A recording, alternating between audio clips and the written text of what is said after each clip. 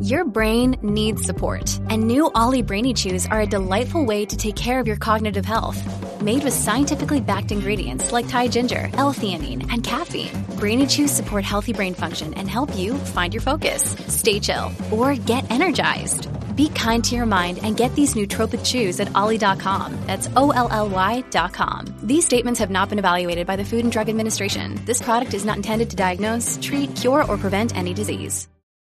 And welcome to a brand new life, to a brand new day, all the way from the wastelands of California. My name is Michael, and I'm a mere figment of your imagination. I look forward to once again serve you those conscious coma-inducing vibrations. Oh yeah. First-time listeners, turn on, tune in, and drop out. This is a very different kind of show, a place where you don't feel so alone. Let us chase away the light no matter what you at home choose to believe. I do admire you for your curiosity. Live and direct right now on the TuneIn Radio app. Search End of Days, and you'll find the 24/7 network, or go to michaeldeacon.com. If you care to interact with me or other listeners in the chat room, go there now. My guest tonight is Elana Freeland. She is a writer, ghostwriter, speaker, storyteller, and teacher who researches and writes on deep state issues, including the stories of survivors of MK Ultra ritual abuse and invasive electromagnetic weapons. She is best known for Chemtrails, HAARP, and the full spectrum dominance of planet Earth. Once again, thank you, ladies and gentlemen, for allowing me into your hearts and into your minds. Here we are again on a night like this. Feels great to be back under pale moonlight. I certainly hope you had a great week out there. Please feel free to call in any time. Questions for myself or the guest are welcome. Don't be shy. That number is 760-332-8724. One more time, 760-332-8724. Now, I believe my guest is waiting. Let's bring her in. Hi, Michael. There you are. What's going on, Elana? Well, I'm here in the Pacific Northwest, and I like your intro to your show. It's unusual. Can you actually hear me when I do that? Yeah, I heard you. That's not good. I thought I had you on mute. Well, I was being quiet. Yeah, I just didn't want you to hear me saying anything inappropriate, that's all. No, you didn't. Okay, perfect. Because sometimes I tend to do that, so I apologize out there for those who I've offended in the past. And tonight we'll be discussing Chemtrails, HAARP, and the space fence and directed free energy technology. And for some people it really is difficult to believe that the planet has been weaponized, just like you say in your book. Yes, it has. I'm very sorry to say it myself, but I have made a careful study of it, and weaponizing is the name of the game now.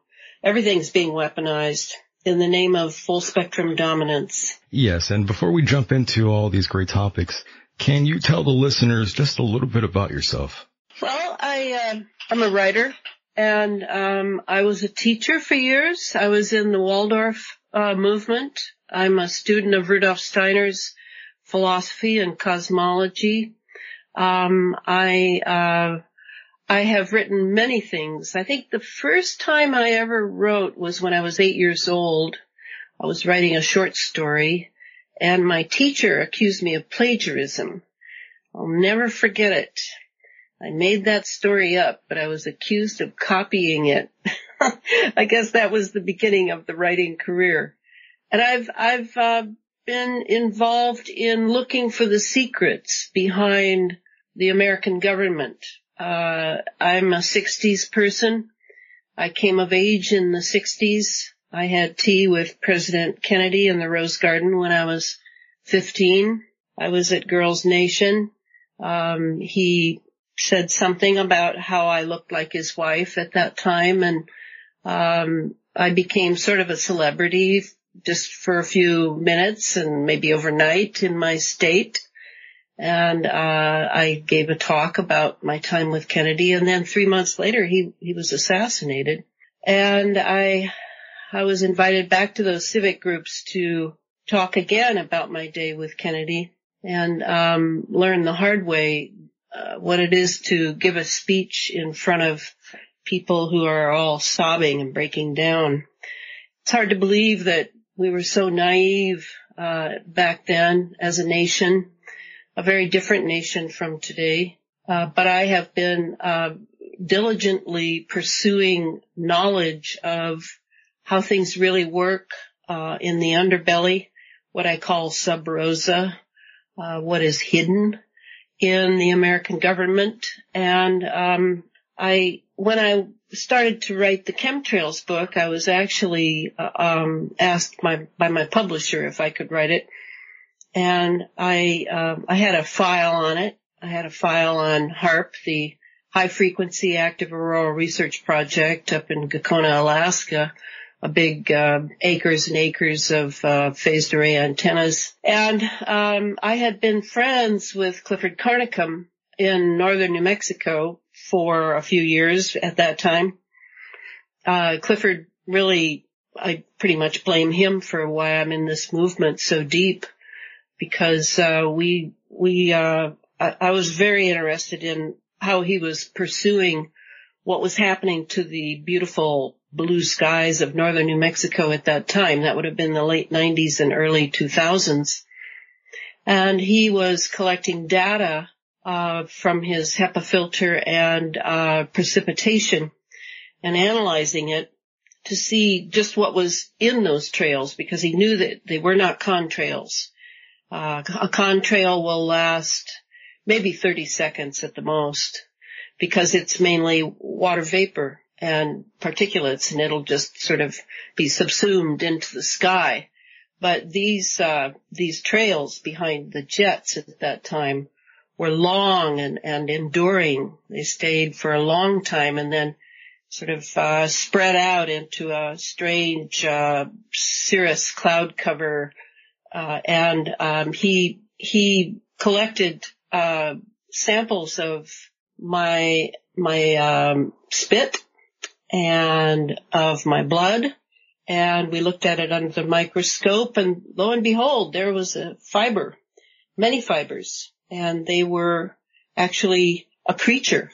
As he began to analyze it and go deeply into it, dissecting and down to, it was very tiny. I don't know really how he did it. And discovered what we now call Morgellons, and realized that these fibers were actually being distributed from these jet planes.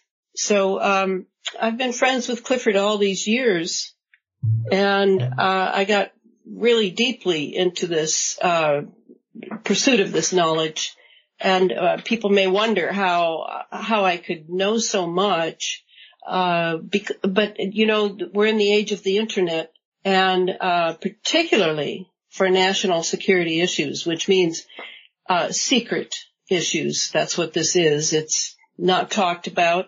Now, of course, they're bandying about the term geoengineering and admitting that they may have to do it. They are doing it.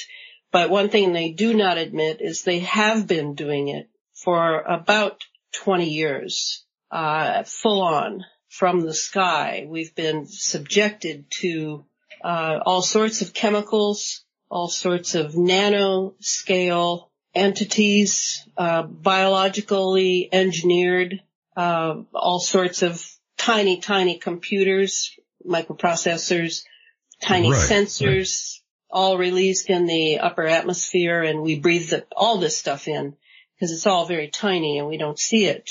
And then it goes into our lungs and creates all these lung ailments that everybody complains about. It then goes into our bloodstream and then easily bypasses the blood-brain barrier, goes into our brain. So all of this is being done covertly for a variety of reasons. And that's kind of what the most recent book is about, Under an Ionized Sky, From Chemtrails to Space Fence Lockdown. I try to show how a very technological system that encompasses the entire Earth and above the Earth has been created with us plugged into it, and the reasons why we've been plugged into it, and what the great interest in our responses and reactions to this system. Yes. Why are these reactions so important? And that's pretty much how I've spent the last 6 to 8 years. Yes, and you've spent a great significant amount of time putting this together, and it's a fantastic book. I read most of it, if not all of it, and I thought it was a very interesting read. For those who have not checked it out, please go do so. I'm pretty sure you could find it on Amazon.com and probably other bookstores, correct? Yes, yeah. Feral House published it, as it did my previous book, and there are distributorships all over in Europe and the Americas. Amazing. Now, why is there so much resistance with the Republican Party and conservatives in regards to global warming? I hear the same talking points over and over, and it makes me wonder why is there so much resistance over this? Well, first of all, I don't know that I agree with you. One of the things I've been very pleased by is that it seems that this is a bipartisan, when people really do make the connection to the military industrial intelligence complex. That's a big part of it. I mean, what you're talking about is, there is resistance to considering that global warming is even going on. Correct.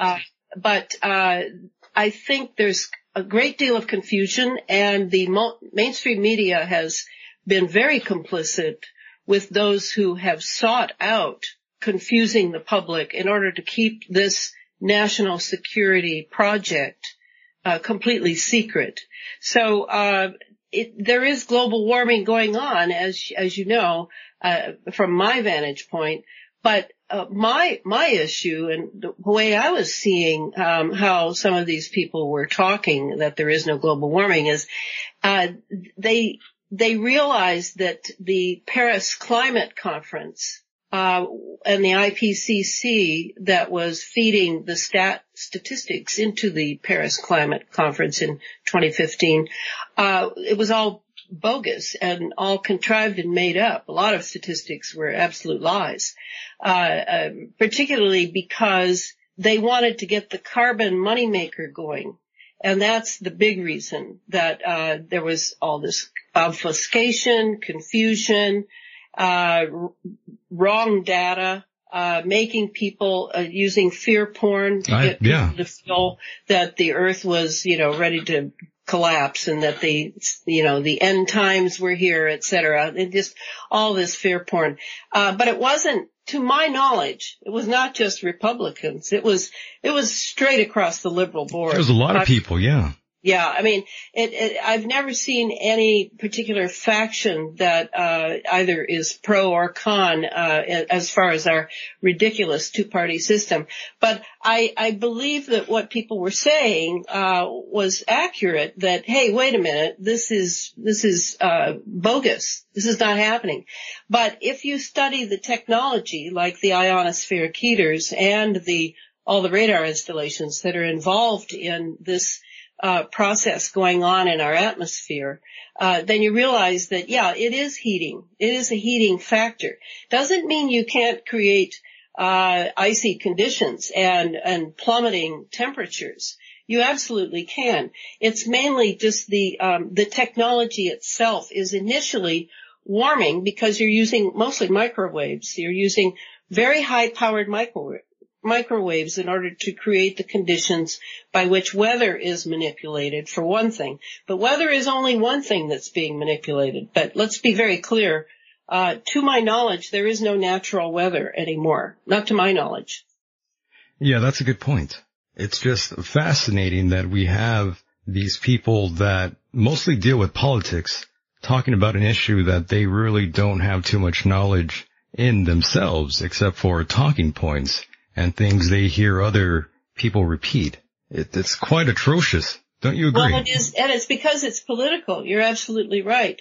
It's not really about astrophysics. It's not really about plasma physics and geoengineering. It's really about politics. Yeah, and recently, as you know, President Trump appointed a Space Corps. And before that, he reinstituted something that we used to have called a National Space Council, which has citizens and politicos and scientists, et cetera, on it. So I always make that clear in my talks that I give, that we have entered a space age. Let's be under no illusion. And it's not about going to Mars or going to the moon, though I'm sure that those things are very interesting to some of the people involved in the space program. But it is about the first step, which is required to these people. That would be NASA, NOAA, the U.S. Air Force, now the new Space Corps, et cetera. All these people, they want full spectrum dominance over planet Earth first. Then we launch into our solar system and perhaps beyond. Certainly, the fact that our atmosphere is ionized, and probably we should talk a little about that. Our atmosphere is now not the same atmosphere that people were breathing even 30 years ago.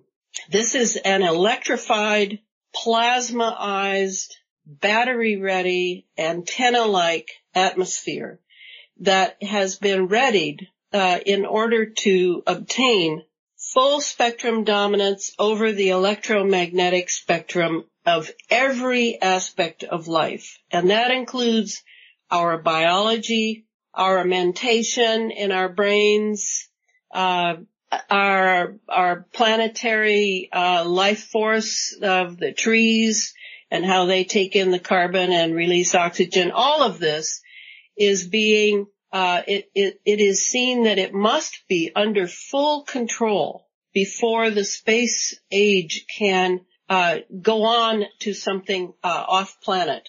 And that's what's going on now. But the problem is, to me anyway, it's just a secret. It's not being talked about.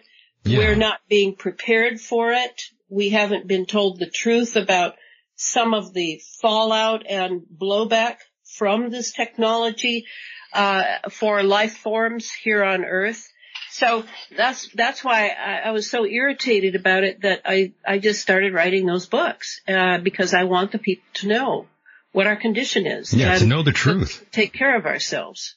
Definitely. And I'm glad you decided to write these books. They're fantastic. And I know you also have mentioned former President Reagan's Strategic Defense Initiative, SDI, or Star Wars, whatever people want to call it. I have interviewed Dr. Albert Taylor, who basically evaluated the satellite system designs for this project. And when we were talking off air, he mentioned certain technology that even he questioned. And this made me wonder, well, he didn't exactly say so, but my mind went to directed free energy technology once I was talking to him about the situation in North Korea and if we should ever have any kind of a worry about any outside forces coming in and dropping anything on us since we have this technology. And it seemed like he was very calm and relaxed about this whole situation. He seemed like nothing could hurt us. Makes you wonder, right? Yeah, I mean, the only thing I can think of that would hurt us is us ourselves. I mean, that's really true. what I think of when I think of directed energy weapons. I mean, Tesla was all about free energy, but there's been so much misinformation and disinformation around what free energy really is.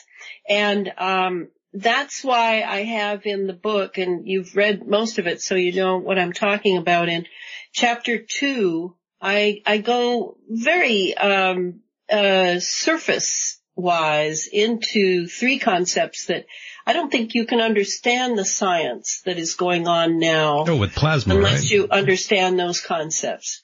And that would be the ether, and the scalar technology, and plasma. I mean, these 3 are what obsess me and what I read about in order to understand, better grasp how they work.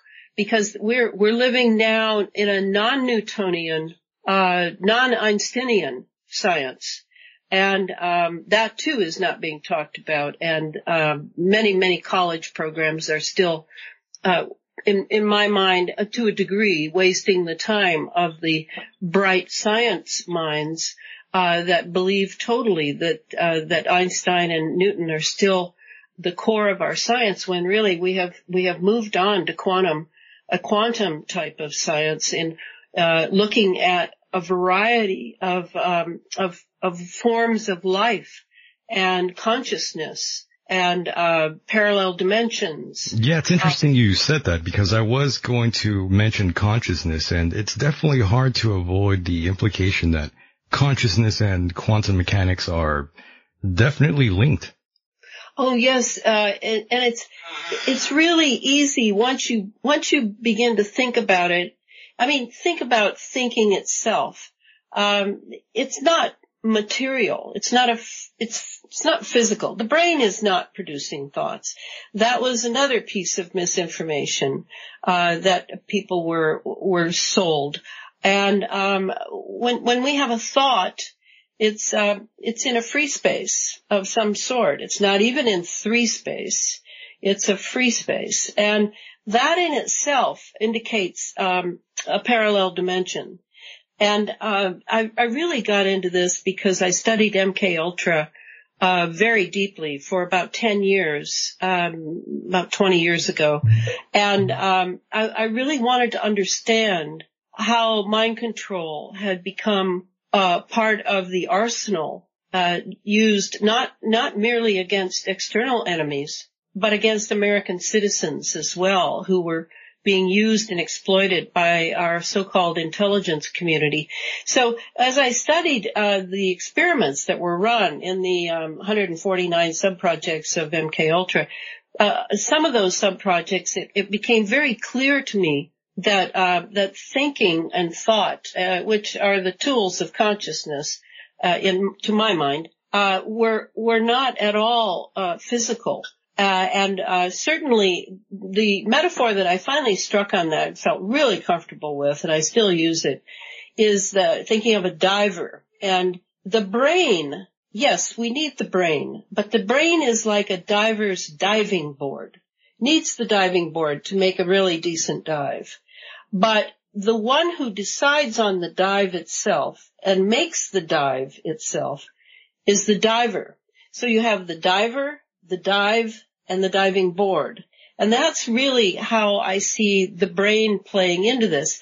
It's important to have a good brain. I have a good brain. I like to think I inherited it from my father, who was a Navy intelligence scientist, an inorganic chemist, that was completely exploited, by the way, by Navy intelligence his entire life.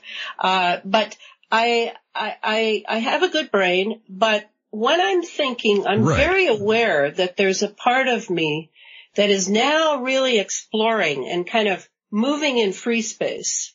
And maybe I have a tendency in my research to make a lot of notes, get a lot of material, go through it all, and put it aside and let it incubate for sometimes weeks, sometimes months, sometimes just days. But that incubation is essential. I don't think about it during that time. It simply goes deep into me in some sort of like a loam in the earth or something. Yeah. And then when I return to those thoughts, suddenly over half my work is done for me. Some part of me has gone through and made connections, gone a little deeper, seems to really know something about it, whereas when I put it to bed, I can't say that I knew much about it. I certainly had done some studying. So to me, consciousness is, while we're living in this three-space world, going about our business, a part of us is living in another dimension. And do I know where that dimension is? Could I go there physically? Well, no, I couldn't. Do I know where it is? Well, I know it's not here, like here, three space. It is in some other part of our fantastic, extraordinary, complex universe that quantum physics has now allowed us to consider. And we don't have to necessarily nail it down.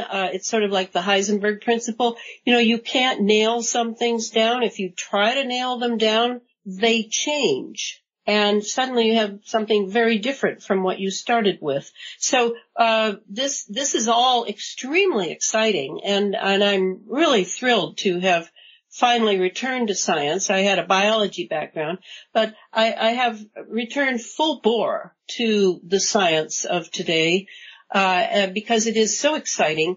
A lot of it I don't understand. I'm like anybody. I just read through it. I get a few concepts that I can kind of hold on to, and then, I make a few notes, and then I let the incubation process work, and slowly but surely, I am coming to a point where I can grasp a lot of the concepts that I don't think there's many science courses you could take in university where you would cover those concepts. I really don't. I think this is a very esoterically chosen science level for global elites, scientists. They have pre-chosen to work on what they want them to work on, whereas the rest of us plebeians, all the masses in our programs, we're simply told that the Newtonian Einsteinian world is good enough. So there's a lot going on that is not seen in the New York Times and Washington Post or in National Geographic or all the silly science magazines that they call for science. There's a lot going on, and it's up to us to sort of become detectives to ferret out how this technology is working, not just for weather. Weather's easy to figure out how they're doing that, weather engineering. There are some other things that are not so easy to figure out how they're doing it, but at least in the book Under an Ionized Sky, I've drawn as complete a picture as I can of the equipment, the infrastructure needed in order to do all of the wireless operations that the military-industrial intelligence complex demands to do in our space age for full spectrum dominance of planet Earth. Yes, and I agree with you about letting those thoughts sort of manifest in their own right, perhaps even letting them marinate, as one would say, before you get that final product and thought in motion. I guess that's one way of putting things there. And yeah, marinate, that's a good word. Yeah, and one other thing before we move on from consciousness. I've been thinking myself plenty of times here, what if consciousness is both inside and outside of the brain? Or maybe it's a little bit of both. Yeah, I don't tend to think it has a place. It certainly, we tend to think it's in the head. Right, that's where I tend to believe it must be, in somewhere in the forehead region. But that's the brain. I actually can experience thought from my chest. I'm not sure how that works. Some say gut. Yeah, well, that would be instinct or intuition. And certainly gut would be the word for that, because I think you've probably been reading about health and the loss thereof of health, wherein the gut is completely correlated with the brain. And I studied Chinese medicine for 6 years, and the correlation is absolutely there as well. The gut and the brain, they go together. So yeah, gut level knowing. And then there's what Rudolf Steiner calls etheric thinking, and that's from the heart. And that is a very developed thinking, and I'm not saying I'm a master of that, not in the least. But there are times when I can tell that the thinking of my brain has moved into my chest, and now I'm at a really a deeper level. And so the reason I'm happy with your question about consciousness is, I just want to say this in case I don't get back to it. Go ahead. The consciousness is, I'm known as the bringer of bad news, right? I mean, I'm talking about a military that is out of control, a nation that is being run basically by defense corporations. And that includes telecoms, and that includes social media. They all work for the military. The military is the only one with any money. And so, we're kind of stuck in this, but do I have an idea of how we can disentangle ourselves from this, to some degree? And that would depend on people's commitment. Yes, and I do think it's consciousness.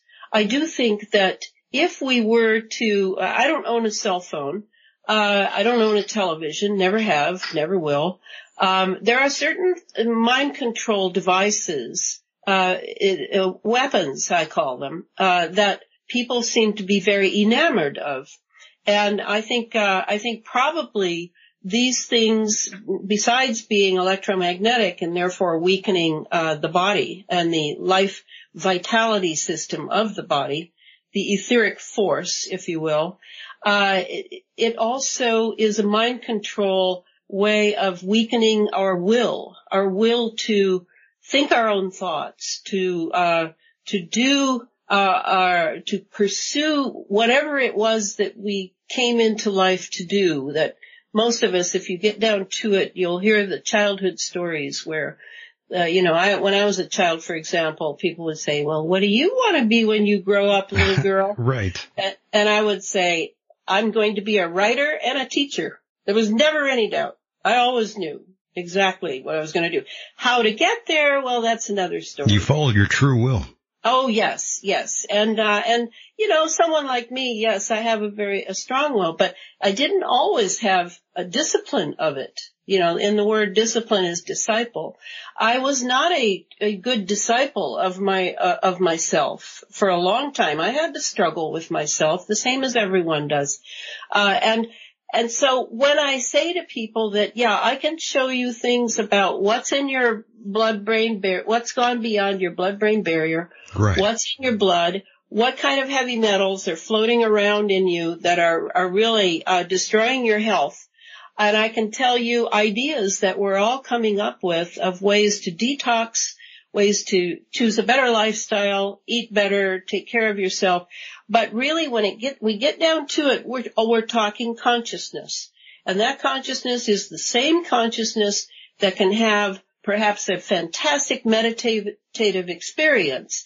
But it's the same one that is the one that will say, no, you're not going to have half a quart of ice cream every day, because that's going to destroy your intestinal tract, and that is the seat of your will. So you will not do that. That's the consciousness that now has the will operant in it. So, consciousness is a lot of things. It really is. And yeah. I maintain that it will save us. It'll save us on a personal level so that we have a quality of life all the way to the end and aren't running off to the doctor and the hospitals to fix us when we all know that's a joke. It's a part of us that is, I like to say, is basically untapped in most Americans. We're so drawn to the outer world and the externalities of life and the pleasure principle and the convenience principle and the comfort principle, that we really don't know much about actual consciousness and being responsible for it. But if we can do that, we can have a tremendous quality of life even as we're fighting and contesting this technology that is overtaking us and our offspring and our grandchildren and the forests of California that are all dying. Oh, yeah. There are many, many, many things, many challenges, but we have got to have a hold on our consciousness or we will not be able to do much at all. Yeah, that's very true, and I agree with you on all those points. And another thing one must conceive in their minds is letting go of the anger and hate that one has in their hearts. People out there will never be happy unless they let go of that anger. Well, and I'm glad you brought that up, Michael, because that has to do with emotions. And I'm not a very emotional person. That's not to say that I suddenly can't be moved by something and I'll start crying, like something that deeply moves me. Right. There is no problem. I have no Yes. problem with doing that if it occurs. I'm not repressing anything is what I'm saying. But I am so taken with thinking. And a lot of people learn to hate thinking as they did reading in the progressively more and more terrible American school system. I agree. That taught them to hate academics, taught them to hate reading, taught them that thinking is really sort of beside the point, and what really counts is what you feel, what your emotions are. And I do not agree with that. Emotions to me are like weather. They come, they go. You're in a mood, maybe you give yourself to it and you feel anger, or you feel sadness, or you feel loneliness, or whatever. It's weather. It's weather blowing through. And it certainly should be attended to. It may have some good information for us, but it is not something to cling to and claim that this is us. This is me. It is simply the weather that is blowing through. Whereas our thoughts can be more serious. I don't mean the thought of, I'm going to go to the store and get a quart of milk. I mean the thought that says, well, what is plasma? And why are our scientists turning our entire sky into plasma? Why are all the clouds now not the clouds of yesteryear of moisture and particulates, but they are plasma clouds? They are dry clouds. Yes. What do they need that plasma for? So now I'm on an adventure. I'm on an inquiry into just some thoughts, not to say that I'm going to come up with the one right answer, but that I am exercising my mind to inquire into my life condition and why these things are going on in my time and where I am. This is the kind of consciousness that I think people ought to spend more time on that than on whether they like or dislike Trump, whether, their friends are pleasing them or displeasing them. All of that stuff is really just so beside the point of what is significant to one's life. I can't even begin to comment on it, which may be why I'm not much good at small talk. It's terrible. It really is awful. I have lost plenty of friends and listeners because of the election and the politics that go on here. People get mad that I let, at times, people from the far left come on here, and then people that lean more towards the right get upset with me. And it vice versa. You can never win with the audience. Well, and that's what I mean is people don't realize it. If they would think about it, I think they'd see that I'm right. They have been bamboozled. They have been misled and guided afar by the mainstream media. I agree. If you think about it, we just don't know much about what's going on outside our little neighborhood or our family or our little town. We get that from the media, and we are very fortunate today to be in a condition whereby we are not just subject to mainstream media, which has truthfully, and I've documented this in my Sub Rosa America books about the CIA and Operation Mockingbird. Our mainstream media, and I'm thinking here of the New York Times, the Washington Post, NBC, CBS, ABC, etc. They are all controlled by an operation called Mockingbird. I agree, yes. That is a CIA run. So we've had that since the 70s, since the early 70s. For a long, long time. And long time. For those, I'm sorry to cut you off there, but for those that are just joining in right now, let me bring it full circle really quickly here. And Elana, I've heard you. Oh my God, what did I just say there? Elana. There we go. Well, that's okay. Elana's not too bad. I know. I'm like, wait, that's not her name. But yes, I've heard you mention, of course, the notion of a full spectrum dominance plan. And I fully believe that there is one. There is certainly an agenda, and we're not a part of it. And like you said, all of this began really with the Germans, who were the founders of mind control and the human experiments. You could thank Joseph Mengele for all of those accomplishments that he had out there in his time. And and to go further, nothing new under the sun. Just things evolve over time. And in my honest opinion, the more modern form of mind control is the current form of mind control, in my opinion, is through television and the internet, social media, some of the greatest creations of mankind. And they're used for both good and evil. And it always seems to come down to that, the battle of good versus evil. Yes, and I certainly am a fan of that. I consider this war that I'm fighting in the geoengineering to be a spiritual battle. And the reason I say that is it's the pro-life, those who love nature, which has guided us for millennia, and this idea of transhumanism, which seeks to enhance so-called our humanity and take us over and turn us into some sort of BMI, brain-machine interface, or BCI, brain-computer interface. This is really on the dock. This is what they want. This is part of the full spectrum dominance. And to get there, what they have done is taught us to despise thinking, despise analysis, have no confidence in ourselves that we can know what the experts purportedly know, the experts who have been forced to sign non-disclosure agreements, whose families have been threatened, who have been killed. This is our condition. Our scientists are silent.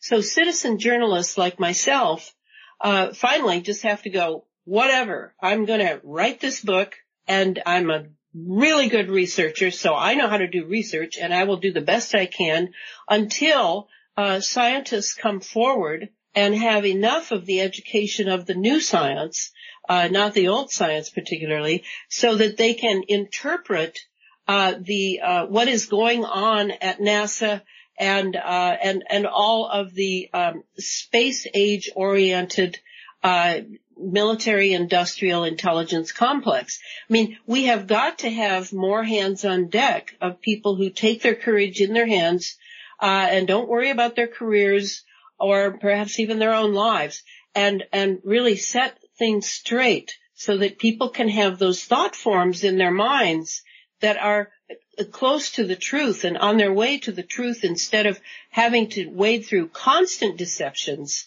and constant manipulation of the emotional in themselves. Even freedom of thought seems to be gone. Oh yes, I've watched it go. My over the goodness, decades. That's amazing. It is, and I want to add something that I want you to be aware of. Okay. Yes, I am opposed to the cell phones, but not just because of brain cancer. Yeah, let's talk about that. 4G, correct? Yeah, the cell phones are being used to pulse people with emotional signatures. Just as you'll see these shooters that are used, these kids, will be triggered in some way to shoot up a high school or wherever they are, and then probably kill themselves. In a very similar manner, but perhaps not as serious, seemingly serious, people who carry their cell phones around, I'm telling you, they are being pulsed with frequencies that emotional signatures of anger, fear, sadness, all of the emotional panoply.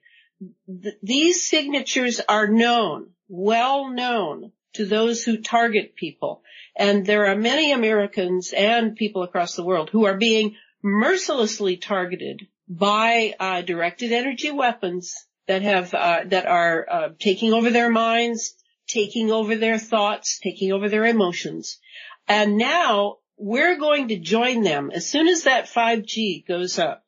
And is every couple of 100 yards, in a neighborhood. Correct. And we're going to have the Internet of Things, which truthfully we already have, and the 60 hertz in the walls, and the smart meters, and our cell phones, et cetera, et cetera. All of that is going to be grist for the mill of absolute control over our thoughts and emotions. Now this is how it is. This is not coming in 20 years or 50 years the way you'll read in the lying mainstream media. This is here. And now the 5G will be the culmination because it's millimeter waves. This is not the same creature as a 4G at all. Yeah, and just to add to that, I mentioned the 4G before the 5G, really because there's plenty of studies out there. Some will say it's pseudoscience. Some will say it's a valid study. There's people out there who claim that the Wi-Fi is linked to autism. Oh, well, yes. And early childhood development, that is. Yes, but along with that, I have to say that if you want to be on the right trail of that, yes, it is Wi-Fi, it is wireless technology, but it is also the nanoparticles of aluminum that we have breathed in from what is being spewed from the combustion chambers of jets and rockets launched in the various private and public sector launch pads. This all, we are breathing it in. It makes us more conductive. And aluminum is known to be directly correlated with autism and Alzheimer's. So it's everywhere. Autism at the beginning of life. Terrible. And Alzheimer's at the end. Yes, and I'm glad you mentioned that. I live in an area called the Imperial Valley, and we have lots of agriculture out here, lots of farming, and lots of dirt, lots of desert out here, and lots of crop dusting goes on out here. And a lot of these individuals, they actually crash quite often. There's a couple almost every year out here in El Centro where I live. And all these things, it adds up. All these chemtrails you see in the sky out here, all the pesticides in the sky out here, it's really not a good place to live out here in the Imperial Valley where I'm at. Lots of asthma. I think it's 1 in 3 kids out here grow up having all sorts of terrible lung infections, especially in my area. And it certainly makes sense. I definitely recall a time when I was outside more and I was getting really sick just being outside. Yeah, I mean, what I don't understand is if, let's just think of another war scenario. Say, we're in France, in World War II and the Germans are coming in. It would behoove us to know how many Germans are coming in, what kind of, tanks and, things they have, how we're going to defend ourselves, how we're going to take care of our children, all these things. But we're not doing that regarding this technology. I mean, it constantly amazes me. Yes, when I go and give talks or I do radio interviews, there are a lot of people who will play those over and over and over and pay attention to details and then go on to someone else and add a little bit. And there are people who are spending the time because they get what I'm saying. We're at war. I agree, yeah. And this is not just a matter of our blood, being spilled and we die. This is a slow death that we are being subjected to. It is partially for the profits of the medical industry and big pharma. Absolutely. Monsanto made a deadly seed, the Terminator seed, so that it was aluminum resistant because, Monsanto knew what was coming from the sky. They knew it was aluminum nanoparticles. So they made their seed aluminum resistant, so that they could, have these genetically modified organisms, and now, subject all of us to whatever else is in those GMO foods. Now, I eat organic. Some people say, well, that doesn't matter anymore. Well, it does matter. It is true that when you're growing organic food, without a covered area, that garden will have silt falling of smart dust and, aluminum nanoparticles along with strontium, barium, titanium, lithium. I mean, come on. I can name a dozen metals that we're eating, and are in our brain. So, this is how the battle is being done. It's not bombs dropping. It's a thin silt. And because this is an invisible warfare, because we can't see the bombs dropping, and we can't see that we're breathing them in and they're going into our blood, beyond our blood-brain barrier and into our blood and all of our organs and our soft tissues, it's hard to make it real. See, this is an invisible warfare. Our Wi-Fi is invisible. The radio waves, the microwaves, the gamma waves, maybe you can see a laser. Maybe you can see a laser when it's coming down from a satellite. But basically, this is an invisible war that is guaranteed to make us die slowly so that corporations can profit from our slow death. It seems like it. Well, it is Definitely true. I mean, I absolutely know that's true. But so what do? Well, we develop our consciousness. We begin to look beyond the medical community, who will not help you. They either do not know or they are complicit and realize this is a federal operation and they better keep their mouth shut. So, it's very much like the Nazi onslaught.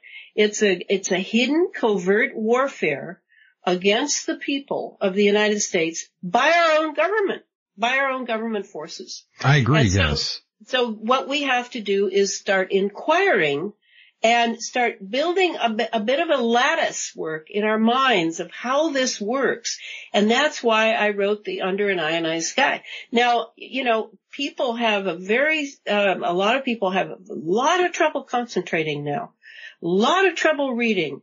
They just can't hold on to those, they read a sentence and suddenly it just evaporates. They go off. They read. Yeah. And this is all from the technology we've been subjected to for all these decades. It has weakened our will. Television puts you in alpha wave. Thinking is beta wave. We need beta wave in order to think. So we're all alpha folks.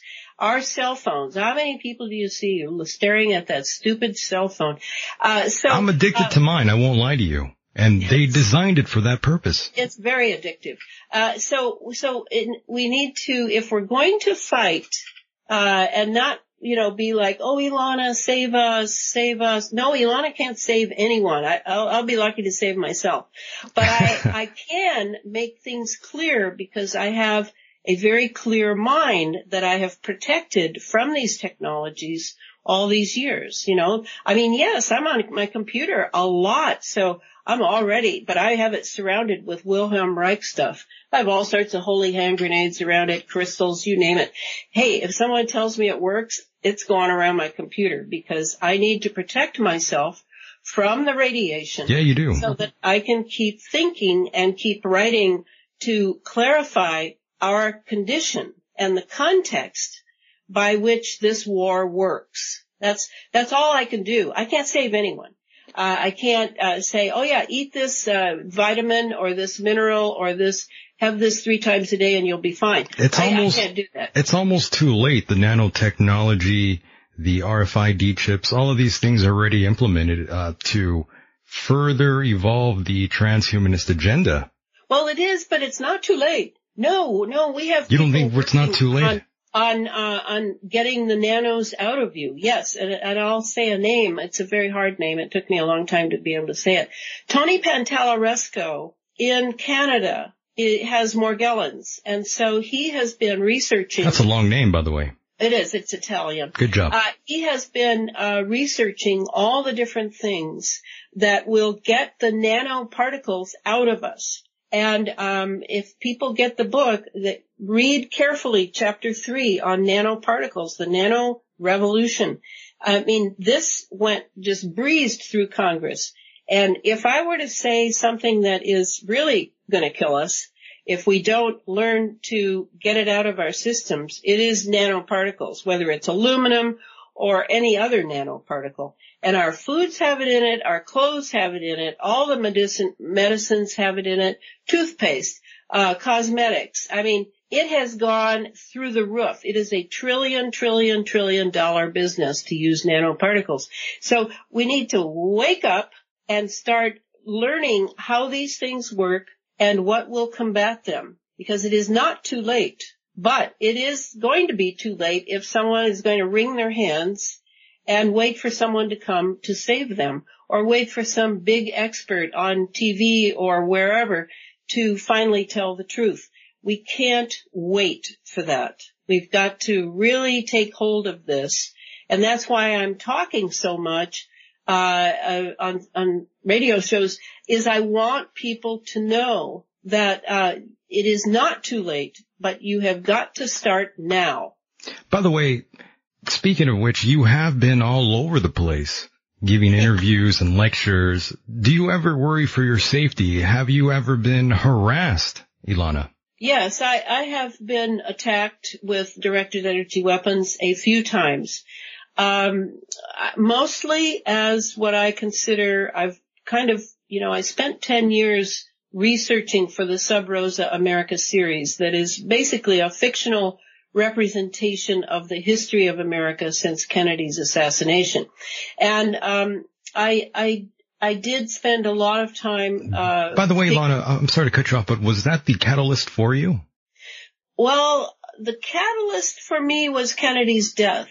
I mean, that was a huge thing. And then remember, Martin Luther King was next, and then Robert Kennedy was next. My generation had our three heroes killed. Wiped away. Yes, by the CIA. The CIA was number one. I agree, yes.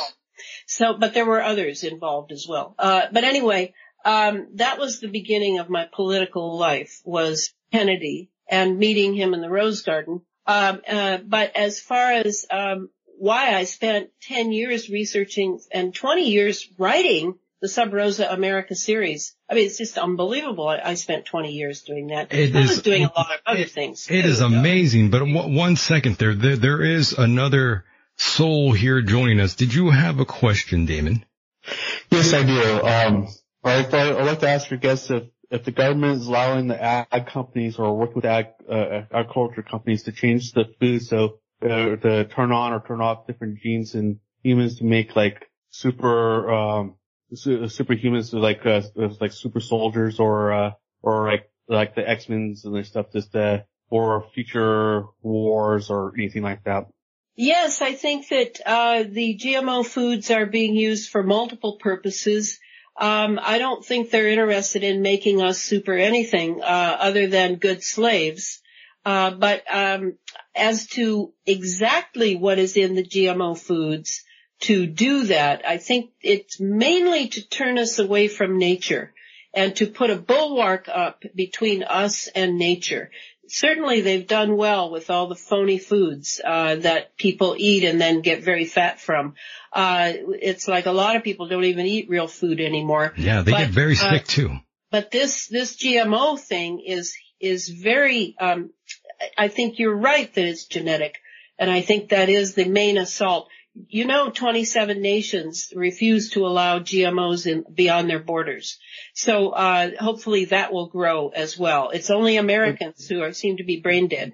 Which people in the government or ag companies, which particular people want to make us slaves by giving the GMO foods and stuff? Because I know you hear people like Alex Jones getting like vague answers like the global elite and blah blah blah. It doesn't give solid names like George W. Bush or George Norrie or George Sinta or whoever. I like to have some hardcore names that you can point the fingers to as be this person or that person or George Soros or whatever. It's like, I'm kind of curious, where we can, figuratively speaking, rise up against those people and say, heck no, we're not going to take this anymore. Well, I wish it were individuals, but even when you bring up a big gun like George W. Bush, or better yet, George H.W. Bush, these individuals are also tools of vast, organizations that are layered around themselves with various people. Absolutely. I mean, it's like we hear about George Soros, but Soros himself is a tool. So I understand, when people like Alex Jones or whoever, are being very generalist.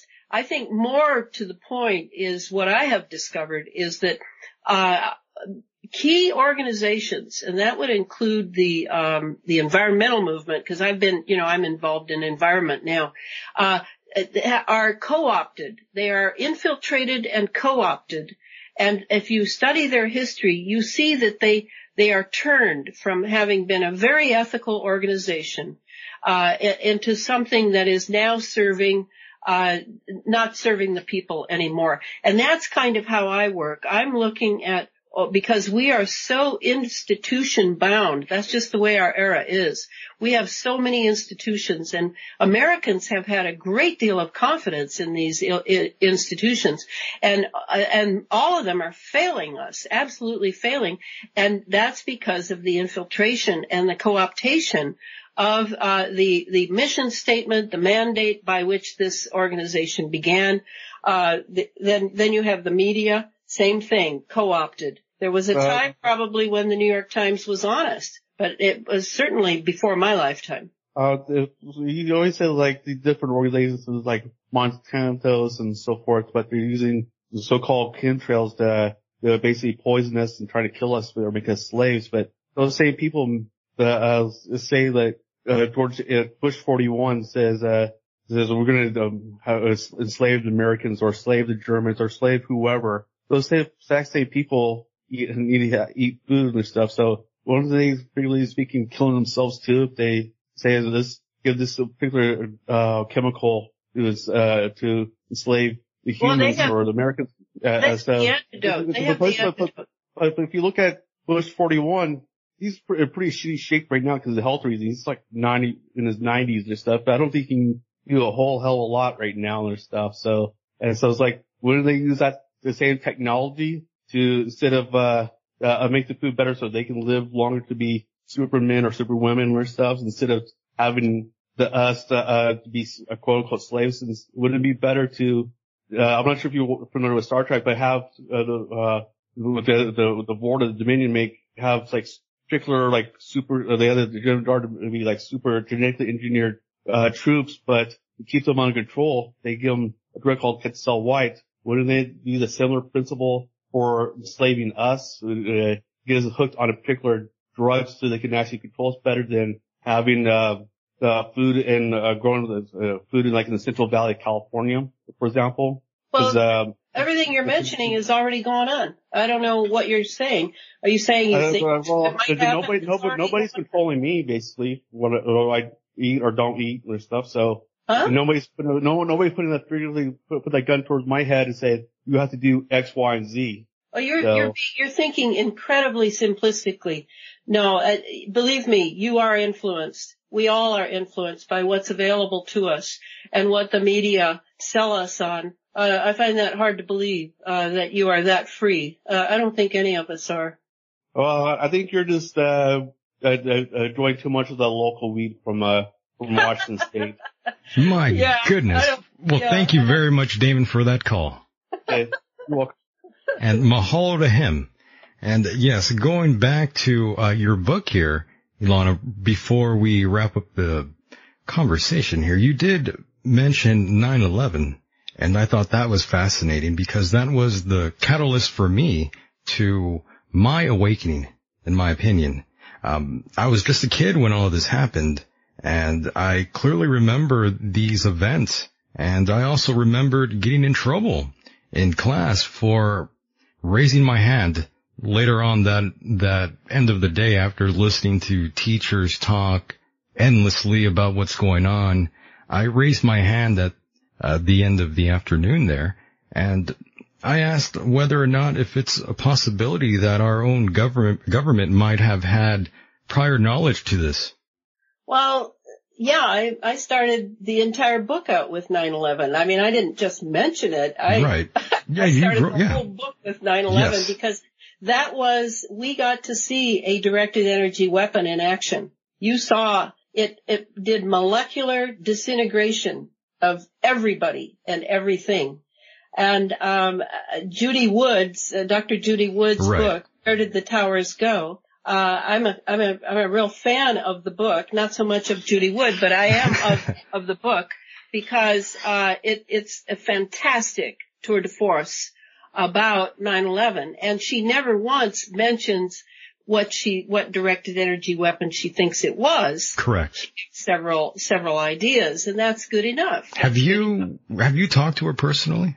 I used to email with her. Okay. She said I was a conspiracy theorist and she wanted nothing to do with me. Well, that's what I was going to tell you. I've had the same sort of interaction with her. Everybody has. Yeah, she's a character, but that doesn't mean that she has character. And that's a polite way of putting things, for this program tonight. And by the way, we were talking a little bit about energy and Tesla, and we totally forgot to mention how the LAPD were really the originators for getting this sort of military weaponry. The LRAD system, the long-range acoustic device, or as some people refer to them as sound cannons, those things are quite amazing. I'm not quite sure, well, not amazing, but quite atrocious, rather. I'm not quite sure if you've ever had any experience listening to these sort of devices before. No, I've never had an LRAD or an ADS, an active denial system, against me, but I have had directed energy weapons against me where they took out my sight.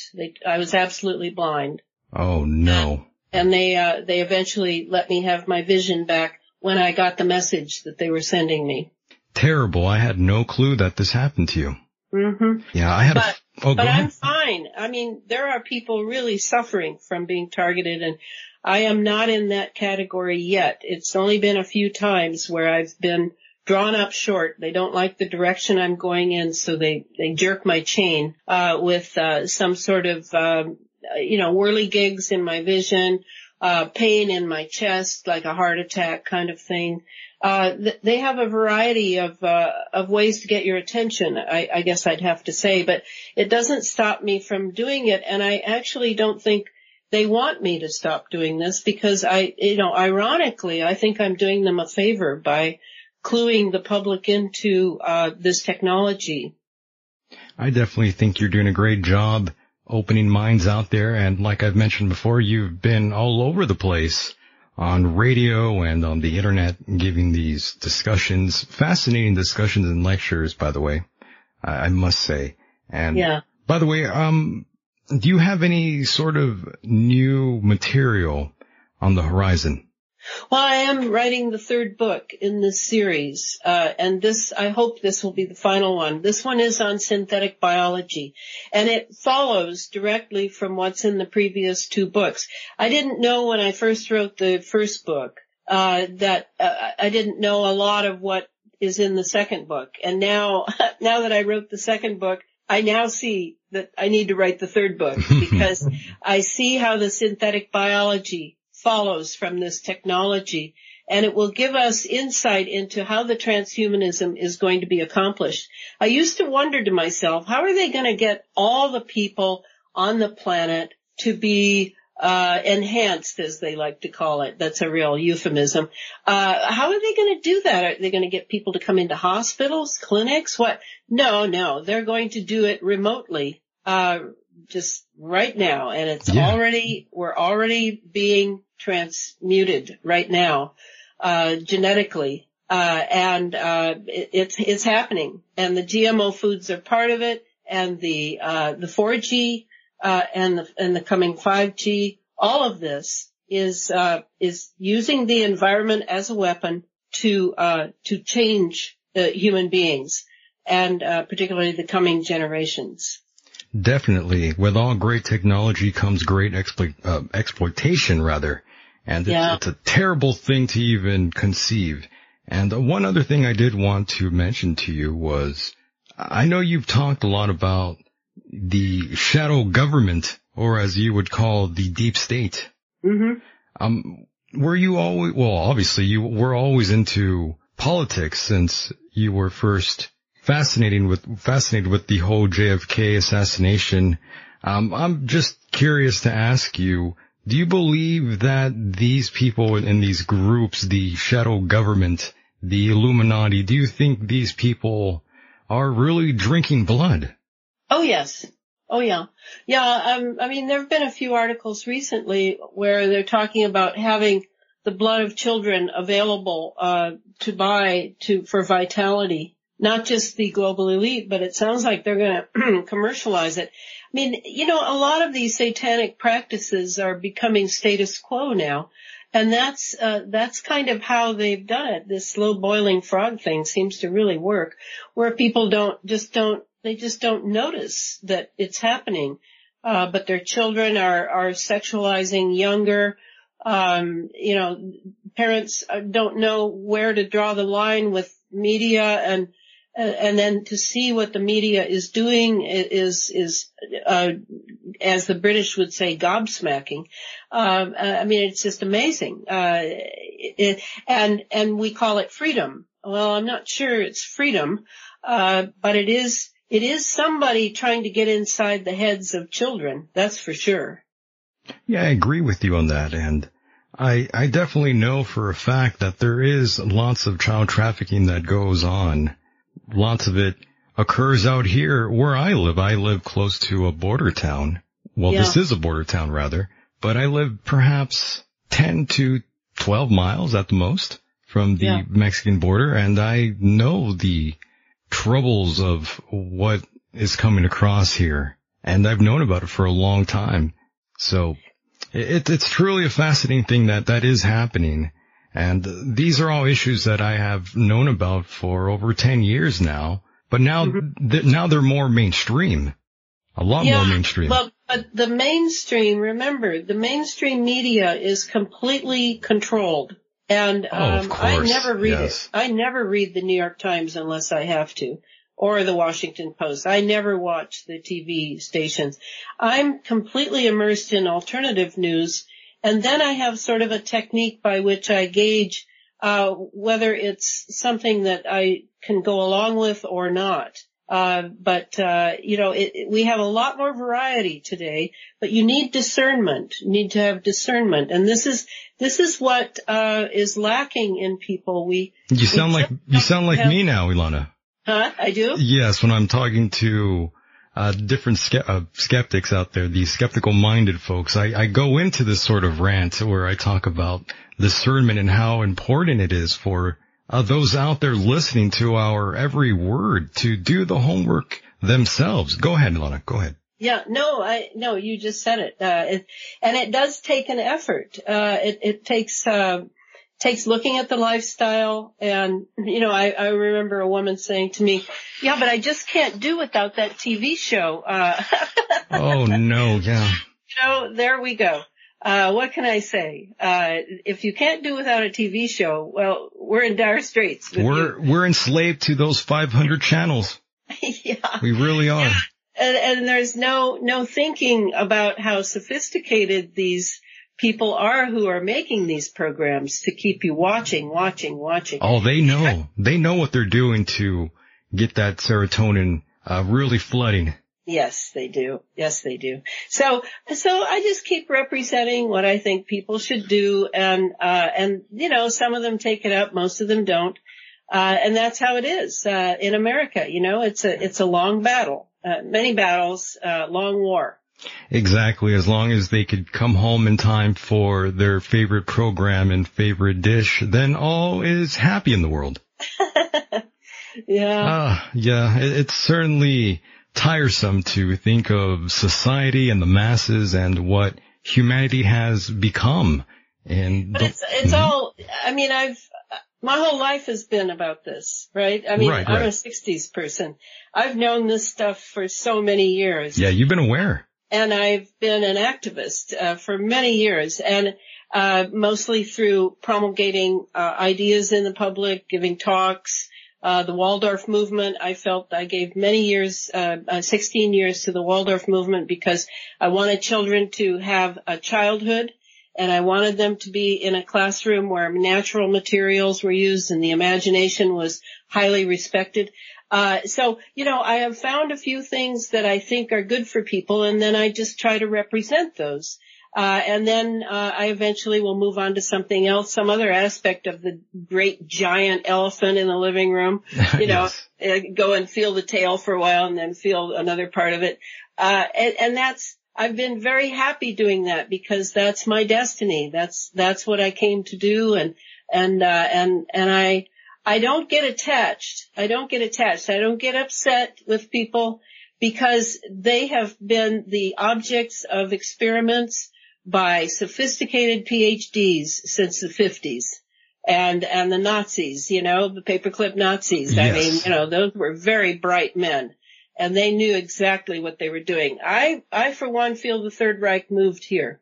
And we are now facing fascism. And it's time to wake up and do something or just lie down and let them have it. That's right. That's ElanaFreeland.com, ladies and gentlemen, author of Under an Ionized Sky, from Chemtrails to Space Fence Lockdown. And I do want to thank you tremendously for being a part of the program, Elana. You've been a joy to talk to. Oh, great, Michael. Thanks so much for the freewheeling openness and expansion of the program. Oh, my goodness, yes. But before I do let you go, I want to let you just say a few things if you'd like the final word before I let you part ways here. Well, just to my prayer and my hope is that people will really consider what consciousness is. It is a lot more than just meditating or praying. It's living life in a way where you're inquiring and really looking into things and becoming responsible for your time, for your nation, for what is going on here. This is what true freedom is. It is not free from, it's the freedom to be an adult and take responsibility. As I always say, this is my watch and I will keep it. Amazing. Well, I do want to thank you once again for being a part of the program, and I will definitely talk to you again in the very near future. All right. Bye, Michael. All right, Elana. Take care and good night. And there she goes, ladies and gentlemen. I hope you did like that discussion, and when I return, the second guest will join us here live and direct. Don't go anywhere. Stay tuned. And welcome back to the program. Hello, everybody. How's it going? This is Michael Deacon, and we are indeed live right now on the TuneIn radio app. Search End of Days, and you'll find the 24/7 network. Also, hello to the Fringe FM network out there, rebroadcasting this. Hello to those lovely souls out there. Now, here we are on the final stretch of the program. This is where we let our hair down and get right into all sorts of things. I certainly do appreciate all of you out there for being here with me tonight. I love seeing all those pretty faces out there, and even the ugly ones. We are all one. That number is 760-332-8724. Don't just sit there behind your keyboards or mobile devices. Put them to use. Call in with your thoughts and opinions anytime. I'd love to talk to you. Now let's bring on the next soul. Nathan, are you alive? Yes, I am. Thanks for having me on. Fantastic. How are you? I'm doing wonderful. How are you? Amazing. I'm doing amazing. I can't complain. Doing good. That's awesome. Always nice. Having a great time. Yeah, having a great time doing the program here, and I'm just fascinated with the photos you took and that sketch you did. I want to talk about all these great things, but before we do, can you tell the listeners a few things about yourself, Nathan? Yeah, well, my name's Nathan Tafoya, or Nathaniel Tafoya is my full name. I was born and raised in Southern California, and I currently reside in Utah now. I'm a contactee, and I've been in contact with extraterrestrials ever since I was a little boy. And even to this day, man, it's pretty much going on for as long as I'm here on Earth. So, but, this was, something that was with me pretty much, I believe, since birth. Yeah. But my first recalling memory was about at the age of 2 with a physical interaction with some extraterrestrials. That's amazing. And Nathan, you don't recall, or do you recall the first time you actually saw perhaps lights in the sky or perhaps a visitor at the end of your bed? Which one was it, Nathan? Well, the first recalling encounter was a physical interaction between two gray entities. I call them the wise grays, and I made some illustrations for you of some different beings that I've encountered. There's quite a few. But these wise grays, what I would call, they have they're a little different because they're not the typical grays that you'd be accustomed to in seeing in like movies and artwork and photos and stuff like that, which I have definitely encountered. They're there quite a bit of the time during my physical contact experiences. But these were two what I refer to as wise grays. They're a form of gray, but I don't know exactly where they come from. I never really asked them that. It didn't seem important. But right. These two individuals came in my room. I was playing, being really young at the age of 2, I was playing with like blocks and my stuffed animals and stuff like that, Tinker toys and all that when I was really little. And I was in my room in Torrance, California. That's where I was born. And these two wise grays, they have these purple robes with like a gold trim around the hood and through the center of the robe. They appeared through my walls. So they just kind of, how can I put it in a better terms? They just, basically materialized through the wall. It wasn't like 100% full materialization. It was almost like, yes. Almost like it was like a holographic image, but then it started to become more materialized. And so I was in my room and these two gray, wise grays came into my room, and this was my first ever, conscious experience that I had. It was quite neat because, yeah. By the way, how old were you, Nathan, when this happened, if you don't mind me asking? I was 2 years old. Damn. And you recall this at 2 years old?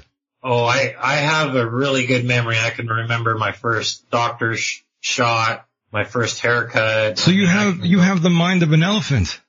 You remember everything. I don't know how an elephant thinks, but maybe. Amazing. Yeah, well, that's incredible. But yeah, I've talked to plenty of people out there who recall these very early experiences. Some would even say traumatic experiences. And prior to these incidents in your life, were you, well, at 2 years old, you really have no prior insight to any sort of alien, UFO sort of agenda in your mind at that time. Your consciousness is pretty much absent of any of these sort of things. So it's kind of pointless for me to even ask you if you were even influenced by anything, outside of this. But yes, go on. My goodness. Well, I'll explain, about it because they communicate telepathically. So, we had actually a conversation. Well, I can kind of go into detail because so as I become older, I start getting more of this download and this information that comes to surface over time. So when I was at the age of 2, I didn't know any differently. I thought this was completely normal. You know what I mean? I mean, what 2-year-old or, even young child at that age that's new to this life, doesn't know any differently. So it wasn't startling. It wasn't frightening or anything like that. If anything, the bond between the two wise grays and I felt like family. And that's how I've always felt throughout my whole entire contacts. And maybe to back it up just a little bit further, and I think maybe there's a reason involved in all these contact experiences because, first of all, my mother had a really difficult time to conceive children. I'm her only child. Understood. She tried having children multiple times and just couldn't have children. So she went to her primary care physician and, he even said, her body anatomy makes it very difficult for her to conceive children. So, I'm kind of like her blessing in a sense, and, I'm glad to be a part of here, but, to be a little bit more in depth is, during life experiences and stuff like that, I'm 38 years old, but I feel a lot older and wiser inside. You're an old soul. Well, yeah, I think I've had a lot of life experience, not just here on Earth, but maybe a past life. Past lives on different planets, possibly. I don't know. I've never done any regression hypnosis or anything like that. By the way, Nathan, have you ever asked your mother rather, if perhaps she ever experienced anything of this nature?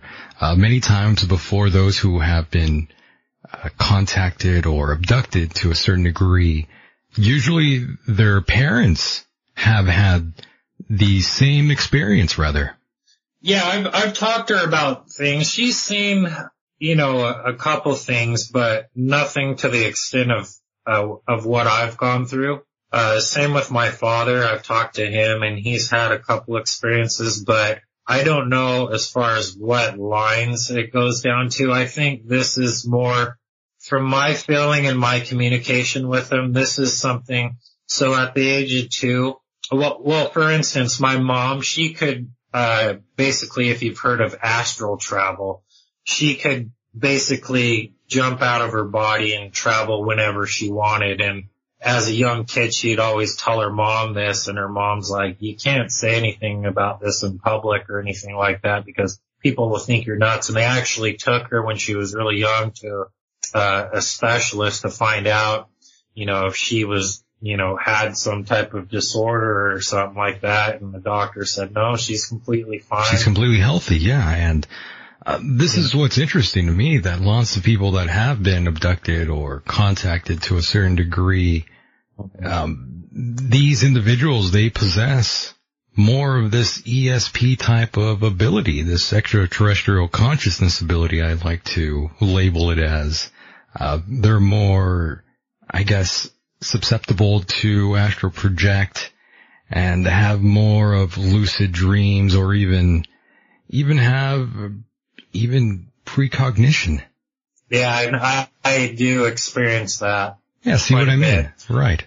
Well, I'll tell you about that age of 2. So, during that time when we were interacting and playing together, not like playing with toys, but this was like a telepathic communication and download. So the reason why they came down was to check on me to see if I was okay. And immediately when they were interacting with me, it was like I've known them for a very long time. So that's why I consider them family.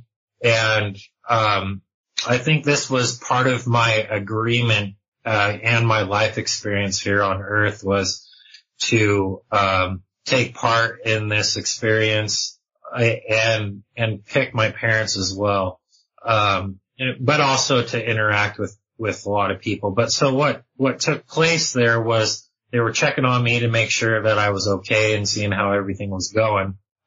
During this conversation, they were telling me the importance of why they were here, not just to check on me to make sure I was okay, but to let me know that during my life here on Earth that I will be encountering them quite often throughout my life, pretty much until the day I move on to the next life cycle. But they were trying to let me know that I have these abilities to be able to be telepathic, which I really do. And to all your listeners and everybody has the ability to be telepathic. It's just something that's not exercised within normal society. But it's really easy to be able to understand how it works. So everybody has what's called an inner voice. So if you were to say your name without saying it aloud, you can hear it yourself. So there's a few different ways how telepathy works. You can use your inner voice. You can also use that inner voice, but use emotion and feeling behind that and project it outwards. And that's a form of telepathy. So like anytime we get frustrated or anything like that and we don't speak out loud because we might not want to offend somebody, we're using that telepathic sense, but we're directing it at ourselves. We've never really been taught how to projected outwards. And people aren't susceptible to understanding and receiving that form of communication just because it's not been properly, used and practiced on a regular basis. So that was something that they informed me of, during this visitation, that, I had the ability to reach out to them and communicate with them and also receive communications through channeling messages and downloads and all that stuff, because that's how telepathy works. It's fascinating, really. I'm not sure if you get this yourself, but sometimes I'll have an issue or a problem that I'm trying to solve and I can't really figure out the proper route to take the proper answer with, rather. And out of nowhere, sometimes I'll just get the answer out of nowhere, almost like a download. And that happens, and believe it or not, the way how you may feel frustrated or you can't find the answer, and sometimes these entities, it may not be extraterrestrial, it could be interdimensional or your spirit guide or whatnot. I mean, to be honest with you, anything paranormal, extraterrestrial, ghosts, interdimensional entities, your spirit guides, they all work in conjunction with similar frequencies. So, there's no separation between any of those. I mean, and I can go into further detail, but I think that might, that could be a later conversation, because I really do have tons of information for people. But, so to be back on, or if you have a question, feel free to say something. Oh, go ahead. But so during this conversation, at the age of 2, my grandmother, my mom's mom, was visiting from the state of Utah, because both of my parents were born and raised out here in Utah. So she was visiting, and the weird thing about this interaction and that was taking place in my room was it seemed to last for a very long time, but the weird part about it was my mother wasn't going down the hallway to check on me in my room, nor was my grandmother. And during this conversation, they were telling me, that I'm going to be having a lot of interactions with them. And I've had so many physical interactions, it's not even funny. By the way, who were these entities? Where were they from? Did they tell you? At the age of 2, I didn't even. Oh, well, okay, you were 2. Of that. So, right. And that's also the thing. It seemed like a long time, but what 2-year-old or even 5 or 7-year-old has the aspect of time. I mean, my 7-year-old son thinks 5 minutes is 5 seconds, but correct. You don't really get that relation of time. Right. The better question would be, are these entities the ones who first abducted you, or are they still currently in communication with you? Yeah, they are. And I really don't like the word abduction, because I find it abrasive. I mean, it's just a common term that the ufology community has used. This was, it's never been against my will. Correct. Yes. But,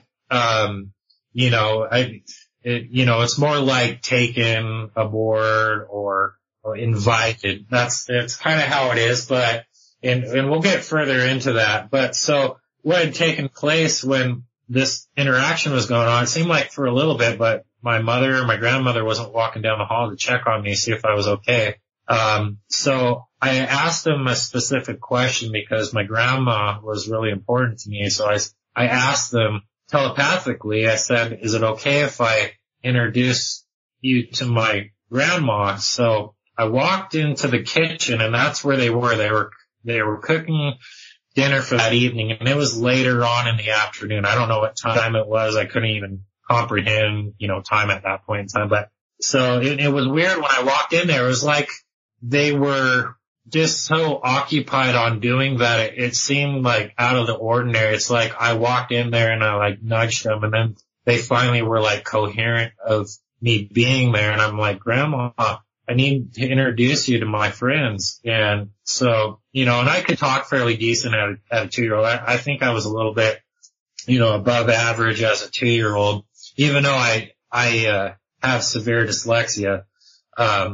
But so I grabbed my grandmother and I said, come here, I want to introduce you to my friends. So she's like, okay. So I grabbed her hand and I walked her into my room. Wow.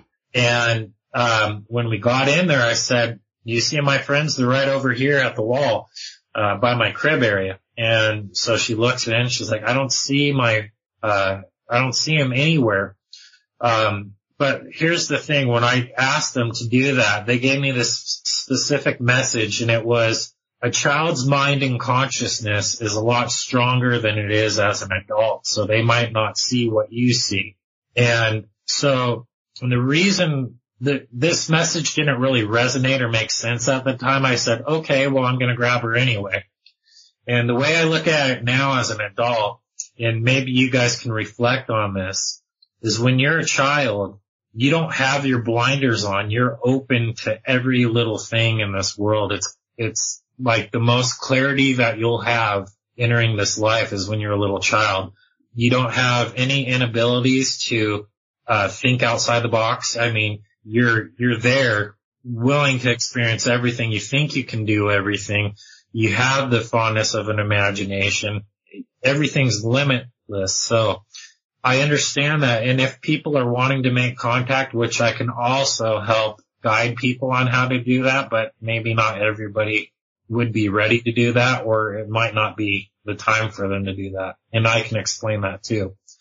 But though, if you reflect back on your childhood and you think about that, if you have a child's mind when you're wanting to communicate with either the other side, extraterrestrials, your spirit guides or anything like that, I would suggest all the audience members and people out there that are open to this have that child's mindset where you're free. You don't have any limitations. You're willing to understand that you do have this ability to experience this, but it's up to that individual to have full clarity and not put any hindering on their ability to achieve something. So I think that's important. So that was kind of what took place at the age of 2. They were telling me that I was going to have interactions. They had that profound message, which now it really resonates and makes a lot of sense. And I don't know if that makes sense to you, but it makes a lot of sense to me. It totally does, actually. It's fascinating that you went through all these sort of things, and it reminds me to ask you if perhaps you experienced maybe something that would be considered paranormal, anything of that nature. Did you see any kind of apparitions at all growing up or in your late to early adulthood, rather? Yeah, well, that was just my first interaction with the wise gray extraterrestrials, the first time I met them. So let me skip to about age 4, because this is kind of like a little paramount stage in my development years. So I didn't really have a lot of contact time until about age 5, but here's what took place about age 4. At the age of 4, I had a really big internal contemplation going on through my thoughts. And this thought that was continuing to repeat itself for a little while when I was 4. I mean, it lasted for a while. I started having confusion about my real parents, if they were my real parents, if you know what I mean. Like, I didn't feel like they were my real family. And I think that's kind of a complex thought process for a 4-year-old to have. But this is something that I was internalizing and trying to figure out because, I knew they were my real family, being born from them, but they didn't feel like a family at that point in time. I was still like in this processing stage of trying to figure things out. Like, I could recognize the physical side, but I didn't feel like I was always loved and I really had a strong bond with my family, but there was something that just didn't sit well at the time. Yeah. Like, it feel like they were my real family. So that's interesting. Yes. You definitely feel like you're not from here, don't you? Yeah, I do. This body and everything feels really heavy. Right. And to be honest with you, I love every human being and everything, but I think there's a lot of, wasted time and emotions on stupid things. And that's just kind of our environment and our society, how we've been brought up. There's a lot more to life if you have an open heart and an open mind to do good and do love, and Yeah. I tell people all the time. It's all about service to others. It's never about service to self. I tell people all the time to let go of that anger and hate that they harnessed in their hearts. You're never going to be happy in life. Honestly, all that emotion and stuff is internalized with an individual. It's not with, it can be incorporated with other people, but it's usually about first you have to love yourself before you can love somebody else. That's true. But so that's what happened at the age of 4. And during that, from 2, 3, 4, after that 2-year-old interaction, things weren't really happening with the extraterrestrials until about the age of 5. And this is when a heck of a lot more physical interactions, started to occur. So how these interactions would occur is always like in the middle of the night. I would get this internal telepathic message or feeling or voice inside me. And it was almost like someone plucking guitar strings. You could just feel what it was saying. And, they would say, it's time to wake up. It's time to go. And as soon as I would get that message, I'd be up, and the next thing I would have would be like sometimes 3 or 5 gray extraterrestrials. Now these are the typical grays that you see on the internet and stuff like that. And I've actually drawn a picture of a gray entity, and it's got like a moon in the background. I like it. Yeah, that's a great photo. Thank you. But those are what I consider the worker bees. So there's different forms of contact, like those wise grays, those from the age of 2, those were like an immediate contact source. Those were like the people that I would actually communicate with aboard the craft and through interactions. Same with the tall whites. I have a group of extraterrestrials that I drew, and there's some symbols up on the top right-hand corner that I remember seeing in the craft and through stuff, and I'll explain that. But so these worker grays, they initiate the contact experience when you're in a physical state. So what they do is, when I get this internal message, it wasn't for those grays that were surrounding me by my bed, the 3 to 5 of them. This was from the tall white being that I have in the drawing, sometimes a mantis being, or those wise grays. And so that's where the internal communication through telepathy would work, was with the main contact source. So aboard a craft or during these physical interactions, you have what are called the worker grays, or what I call them, the worker grays. And they all have specific roles. Not a lot of interaction telepathically with them at all. They're just there to assist you boarding the craft. So that's what they would do is, I get this message, they'd be around me. Next thing I know, it's like a blank slate. I don't remember it until I'm on the craft. So I don't know what took place. If I was, I don't know how I got aboard the craft, but I was on the craft. And so what they would do is they would initiate that contact and get me aboard the craft, and then they would direct me to my contact source. Most of the time it was the tall white or the wise gray, and a couple interactions with the mantid type beings. Not a lot through them. By the way, in your illustration, it seems like you're hiding behind the door in the drawing there. Yeah, and that's an experience that I had at the age of 14, and we'll get into that really quick. Oh my God. Go ahead. Sorry. No, that's okay. So what took place was, when I was aboard the craft about, from age 5 to about age 8, this was a learning process for me. This was to enhance my telepathic communication skills that I kind of was naturally born with. They also told me a lot about how I could read energies in the room, which I really can. Like, I can go into different environments and feel energy, like if it's weighted down or if it's livelied up. I can feel tension easily. It's like cutting a knife. I don't even have to know the person. I can walk into an area and I can tell if there's tension already without even observing the people in there. I can just feel that energy. And also another thing that's actually been really successful, well, really neat for me and successful in my career life is being able to understand a person's true intent and who they really are within the first 10 to 15 seconds of knowing them. You sound like me now. I do those calls all the time, and I unfortunately I seem to have a track record on that.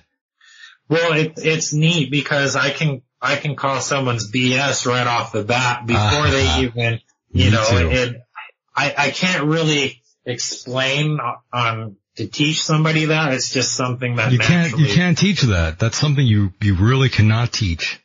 But so they were talking to me, they were kind of enhancing the stuff that I naturally had but more of the telepathic stuff and kind of letting me know that I could feel energies and stuff like that. And I've had like some, future premonitions of certain things that have taken place throughout my life. So they were talking to me about that, but a lot of it was, these worker bee greys, would be instructed by this tall white, which is the one with the blue eyes and it's kind of luminescent white. That was a lot of main contact source with that individual extraterrestrial. And they would he would direct these worker greys and have them escort me into this area of the craft where these almost holographic screens would come into play. And my job, this was a learning experience. So this is where the symbols come in. So I would be standing in front of a screen and these symbols, I would have to learn these symbols because each symbol had a meaning behind the symbols. So I had to learn that. And for the life of me, I remember the symbols, but I don't know what they mean. Maybe it will be activated at a later time, but as of right now, I can't remember what they are, what the meanings behind them are, but I remember the actual symbol itself, and that's why I have drawn a couple of those on that diagram too. Yes, and so, great drawings, by the way.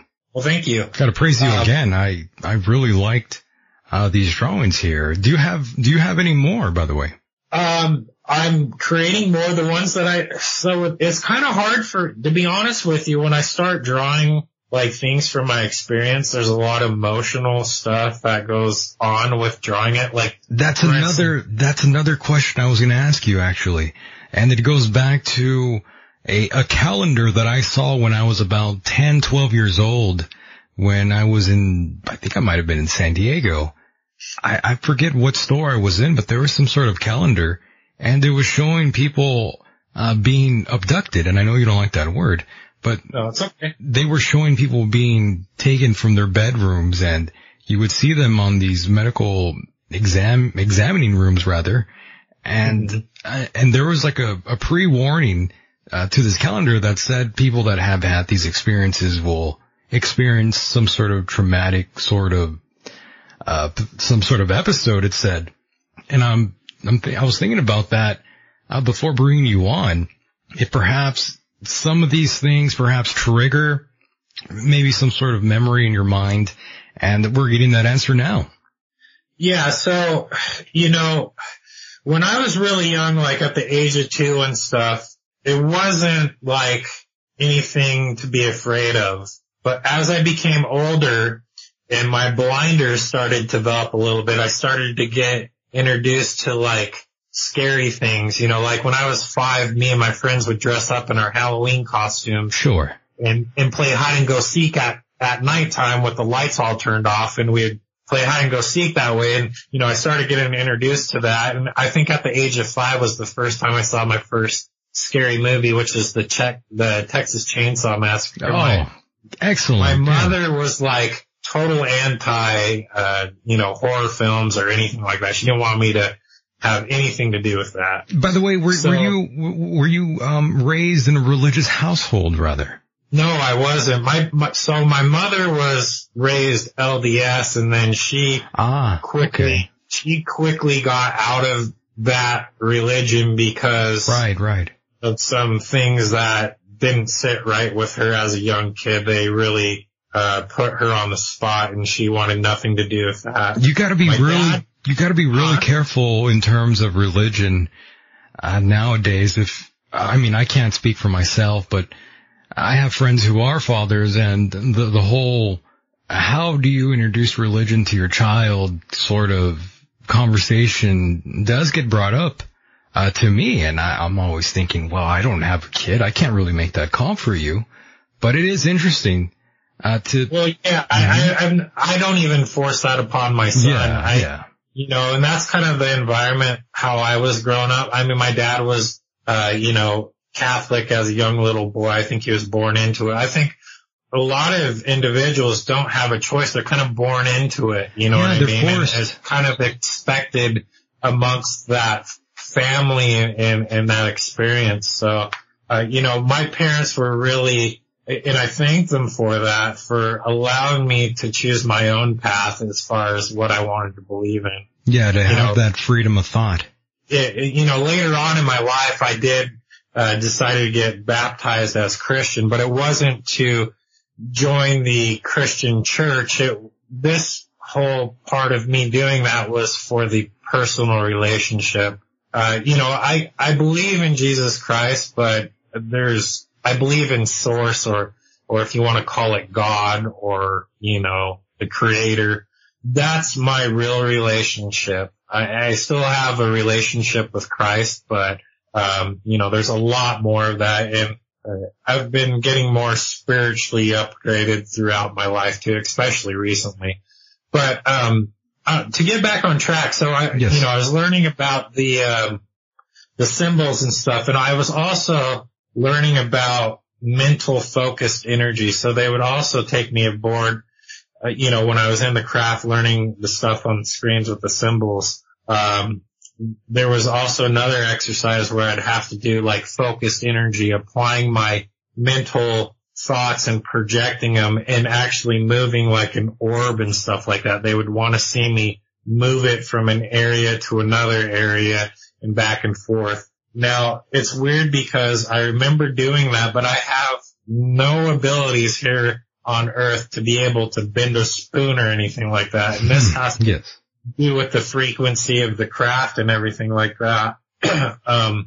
And their technology, which I can't even explain because I don't even understand it. But, so that's kind of what took place. But also during these images on the screen, they would actually have me be looking at different outcomes of Earth. So I would see it in its like flourish state, and then I would see it start to deplete from natural disasters, pollution, nuclear war, all this kind of scenarios. They wanted to see how my emotional reaction would be to see these certain events take place during this imaging on this holographic type screen. And that was a troubling time for me to see that, because I saw, our home starting to get depleted from pollution. I saw wars outbreak from people, nuclear explosions, bad earthquakes, volcanoes, tornadoes, hurricanes, you name it. I mean, they put it there. And this was to see how my emotional response would be during this. And this happened from like about the age from 5 to 8. And mind you, at this time, I had never, ever once told my parents what was going on during this time. The first time I ever mentioned anything, and this was because at the age of 8, my mom bought the book Communion by Whitley Strieber, and I'm sure you're familiar with the cover art. Certainly, yeah. So I had walked downstairs, and I noticed her reading this book. Immediately, I got very upset with her. I said, you need to get that book out of the house right now. I don't want it in here. Throw it away. Get it out. And I was really upset with her. And she's like, what is wrong with you? It's just a book. I'm like, I don't like it. I don't want it in the house. And she's like, why don't you like it? I said, it's because what's on the cover of that book, I don't want it in here. And this was like the first time where I started to get, a little bit more fear-based in that. Not that any experience was ever negative, but if you can only imagine being woken up in the middle of the night saying it's time to go, And then as soon as you open up your eyes, you have 3 to 5 gray extraterrestrial beings in your room. How do you respond to that? It's not like they just knock on your door or ring the doorbell and say, we're here, it's time to go. It may seem intrusive for that experience, but when you're dealing with entities that can alter time and space and gravity and stuff like that, they can go through different, what I call a lot of people will say interdimensional. I say transdimensional because they can jump from one dimension to another or whatnot. And I think that's more the proper term than interdimensional, because interdimensional to me sounds like they're stuck in a certain dimension where, they can't really move into a different density. So that started to take place, and my mom's like, why are you so upset? I said, it's because of that. It's what's on the front of the book. I don't like it. I don't want it in the house. So she started to say, what's going on? Why are you feeling this way? And I said, Mom, I just don't want it in the house. She's like, no, tell me why. I said, because they keep visiting me. And she's like, why do they keep visiting you? And at the age of, I said, I don't know. They just keep visiting me. And I couldn't put anything into words at the age of 8 to be like what I'm telling you now. It just, it was just something that happened. I couldn't control it. I didn't know when it was going to happen. Sometimes it would happen, 4 nights in a row, and then it would stop for a couple days, and then another 3 nights in a row, and then it would stop for a month, and then next thing you know, it's another couple days. I mean, this went on from like age 5 all the way up to about age 15. And so that's the first time I ever really told my mom about that, and I was very limited on what I said because I couldn't really put it into words. And so a little bit later, she bought me this book called The Boy from the UFO, which I found kind of weird.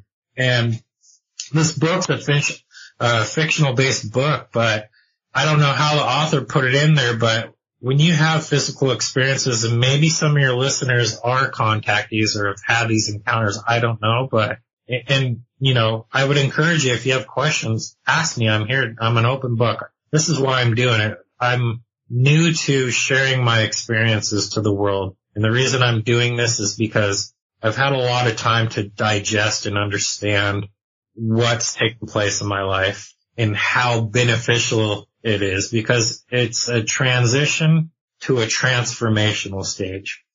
And so it's all positive, but it's very difficult to undergo. Right. And by the way, what did you refer to this sort of multi-dimensional travel that these grays do? You referred to it as something else right now. Transdimensional? Okay. That's what you said. And it's interesting that you did say that, because there are strange, hidden portals in the Earth's magnetic field, by the way. This has already been confirmed by NASA a long time ago, except that they refer to it as, X points. Or ley lines or something like that. Electron diffusion regions, rather.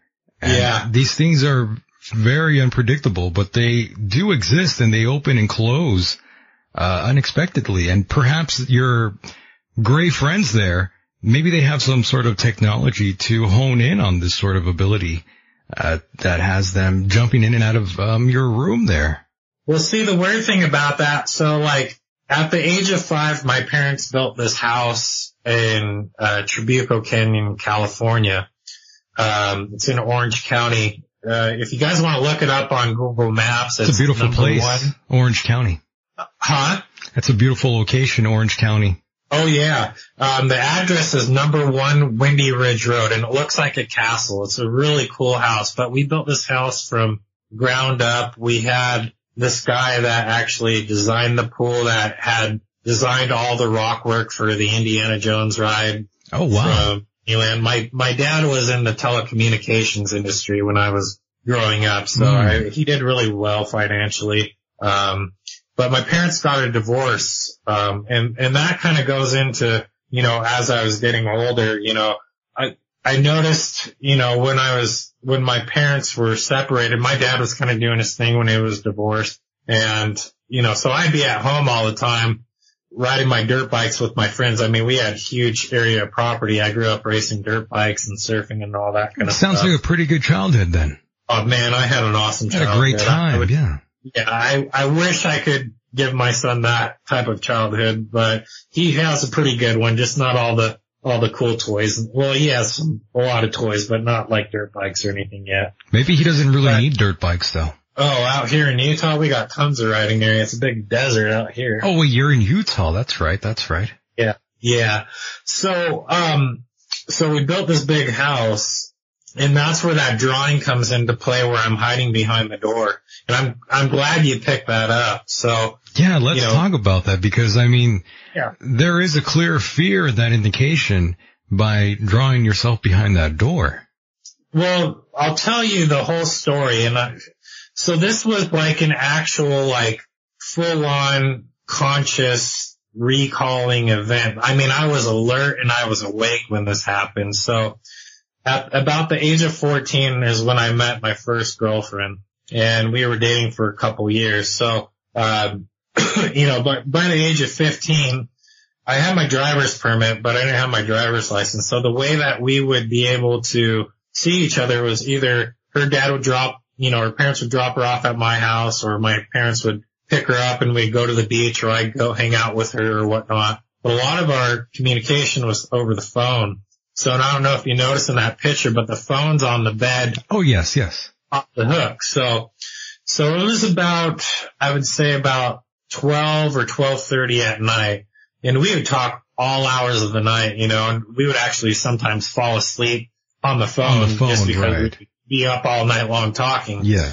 So it was about 12 o'clock at night, and we were talking, and I think she was either dozed off, or what had took place, they had done something to where she couldn't hear anything or anything like that. But what took place at that time is I was talking to her, and I was kind of nodding off a little bit, but I was still awake. And I said, wait a second, I hear my friends coming up on their dirt bikes in the middle of the night. And I said, hold on real quick. I'm going to see if, they're going to be coming up the hill, because I thought I heard dirt bikes coming up, but it wasn't getting any louder. It was like a low pitch hum, but I could hear like dirt bikes coming up the hill. So I put the phone down on the bed, and I walked to the door, and my door was closed. As soon as I grabbed the door handle started opening up on itself. Now this is weird, and this is where that mental projection stuff on the craft that I was talking about. I didn't hear like any hands grab the door handle. It just started opening up, so I didn't hear any contact from that door handle being opened. It just started, I could see that handle starting to twist, and the door slowly started to open up. And so the way my room, and I get goosebumps every time I talk about this, because it was intense. It was scary, and it wasn't bad or anything. It was just, I didn't expect this to happen, because this wasn't a normal way of things to really occur. Usually it was in the middle of the night when I would be woken up by this internal voice saying, it's time to wake up and time to go. So as that door started to open up, I saw these 4 long gray fingers wrap around the door. And as it was pushing open, my automatic reaction was to hide behind the door. And the way my room was set up, it kind of had like this contoured, like little quarter moon shape that when I was young, I'd hide behind that because I could open up the door all the way and I'd be totally, covered by the door when it was fully open. So no one could see you until they finally found out my spot. So, yeah, that's funny. And so that was my automatic reaction was to hide behind the door because I was shocked, saw the door opening up right when I was grabbing the handle, and I've never experienced that whatsoever. That's scary. Yeah, scary. And then on top of it, I saw these 4 long grayish white fingers wrap around the door as the door's opening up. And I don't know if you've ever been so scared in your life where you try to scream out loud, but nothing comes out. That's exactly what happened. Like, I tried to scream as loud as I could as soon as I saw those 3 extraterrestrials walk in the room. And this wasn't a dream, by the way, correct? Oh, no. It was full full on me getting off the bed, walking to the door. This was no dream whatsoever. So as they came in the room, I tried to scream. Nothing came out. It was like they paralyzed my vocal cords, so nothing could come out. And my dad was sleeping in his bedroom. And I mean, it was, 12:30 at night.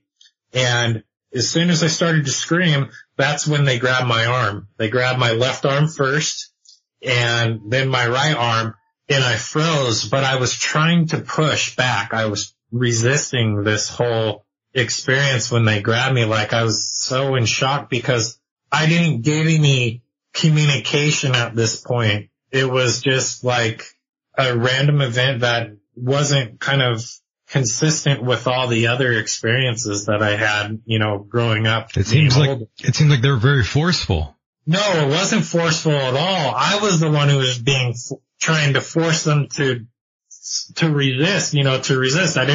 I was scared, I didn't know how to cope with that at the time, because it wasn't like something like relatively, just like waking up from a sleep and then being surrounded and then next thing you're on the craft. This was like them entering my room as I'm walking out the door to go see if my friends are coming up on their dirt bikes. But this was all that sound, I believe, was put into my auditory system to think that they were coming up.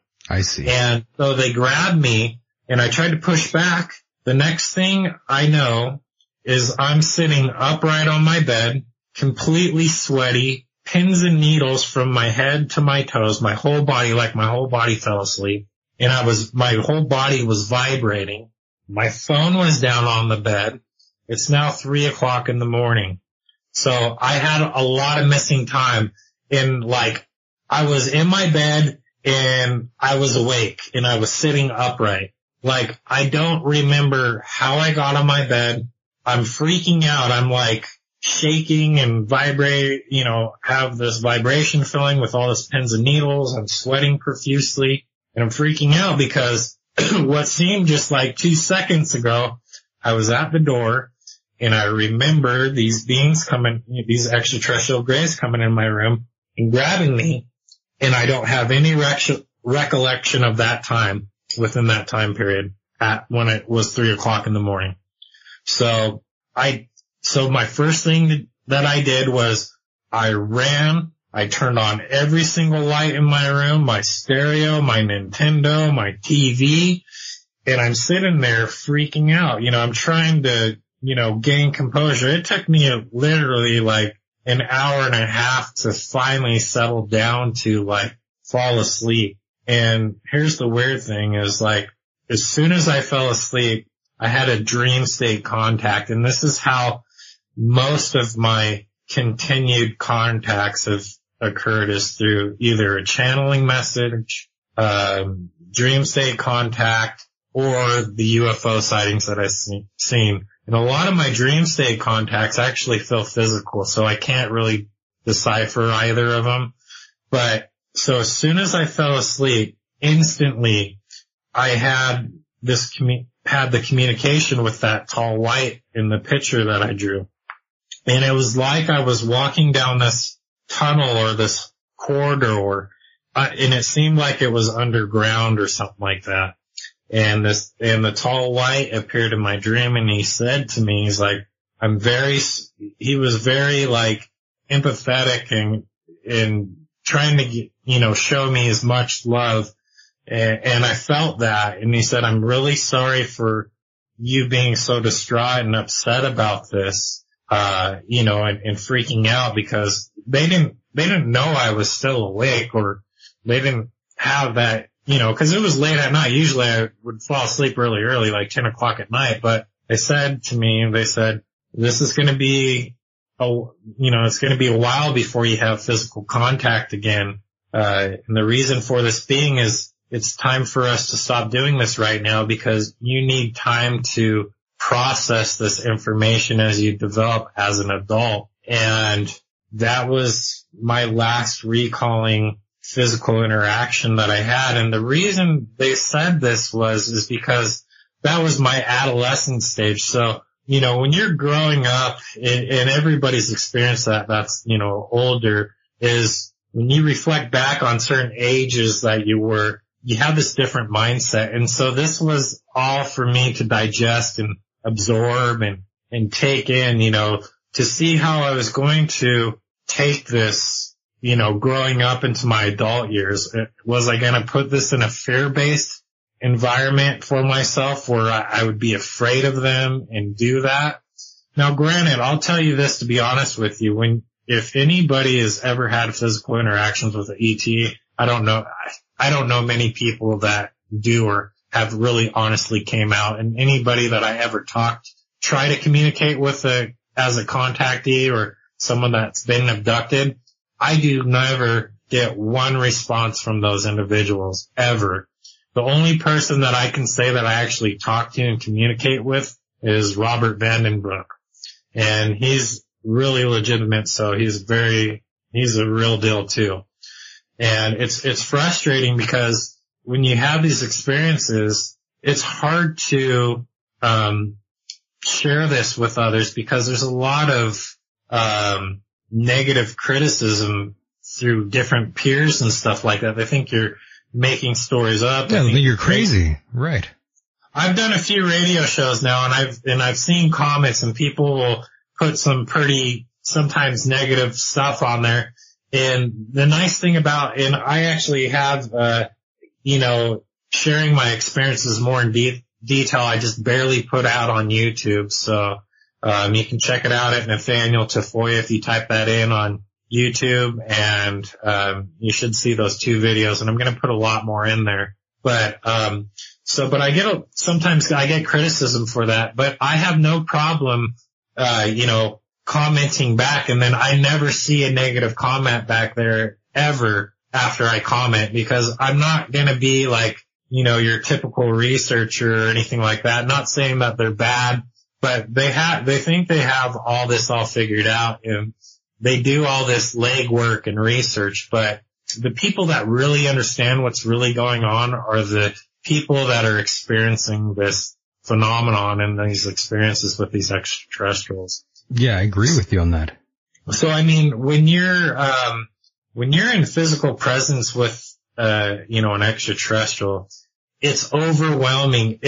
It's normal to be afraid, and I'll tell you the reason why you feel afraid.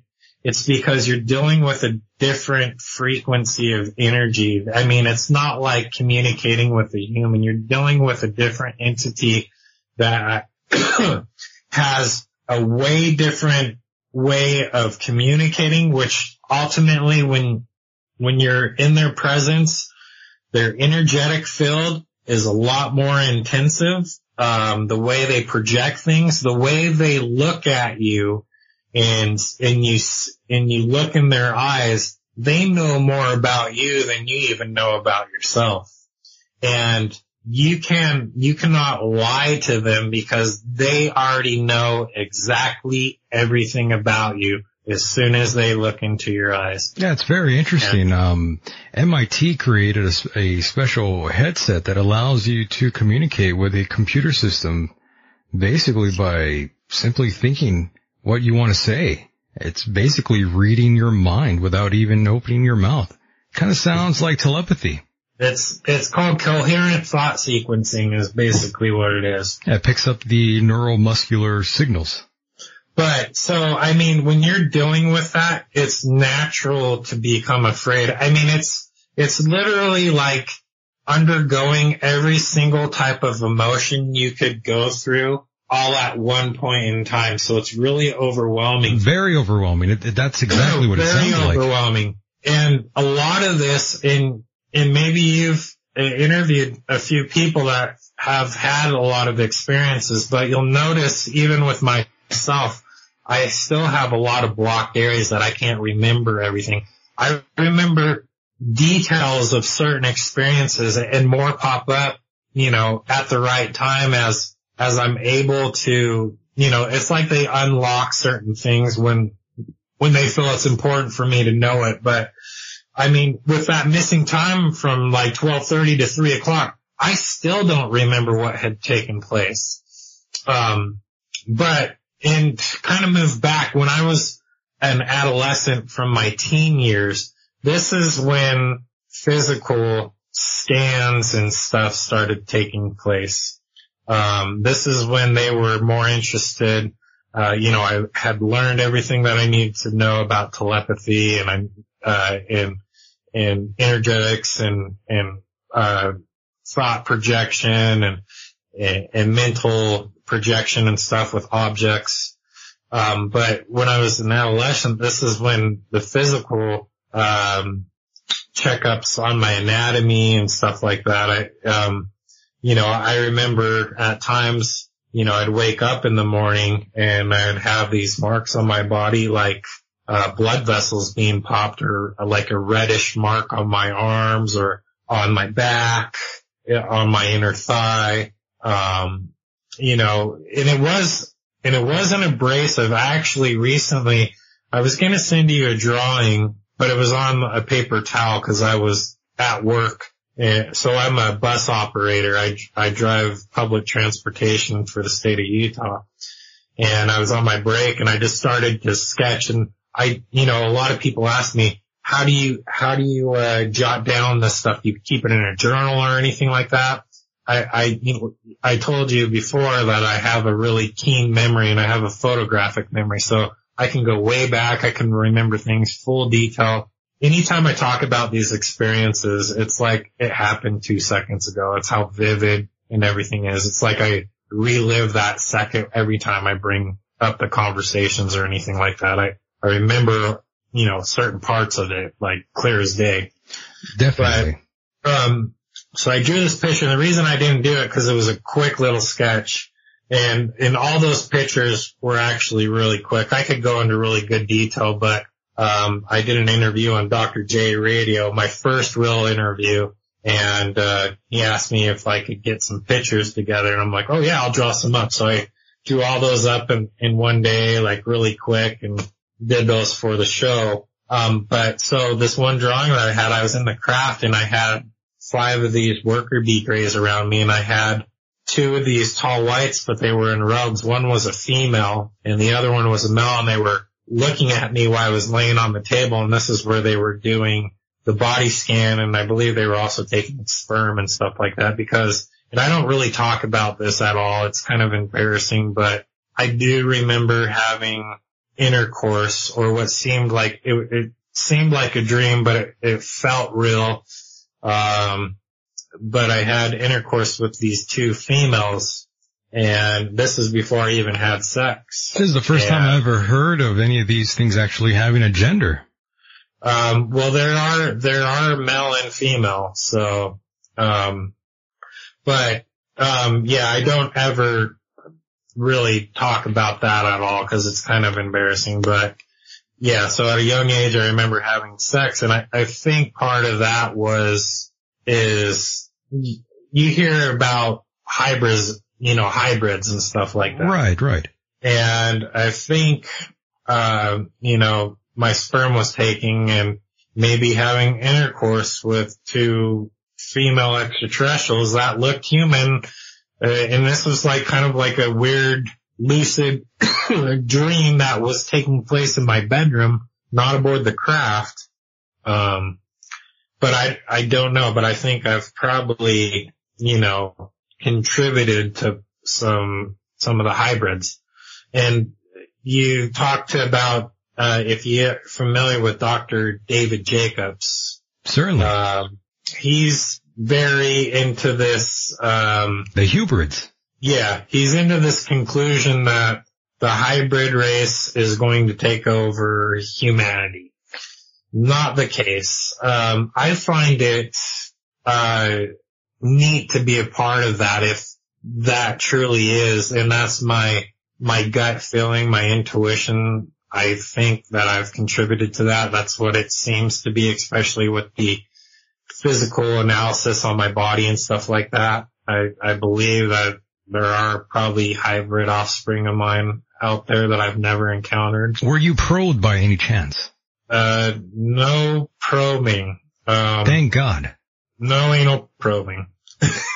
But I mean, I had marks on my body, like blood vessels, bruising and stuff like that and different marks on my body. So, I mean, but I don't remember a lot of like the actual procedures. But they do have, what I do remember is they have like, this like metal rod or wand type thing that they can go over your body, and it's like a scan. It's really weird. They just kind of like hovered above your body, and it does some type of scan or something like that. And it's not really, like physically intrusive into your flesh or anything like that.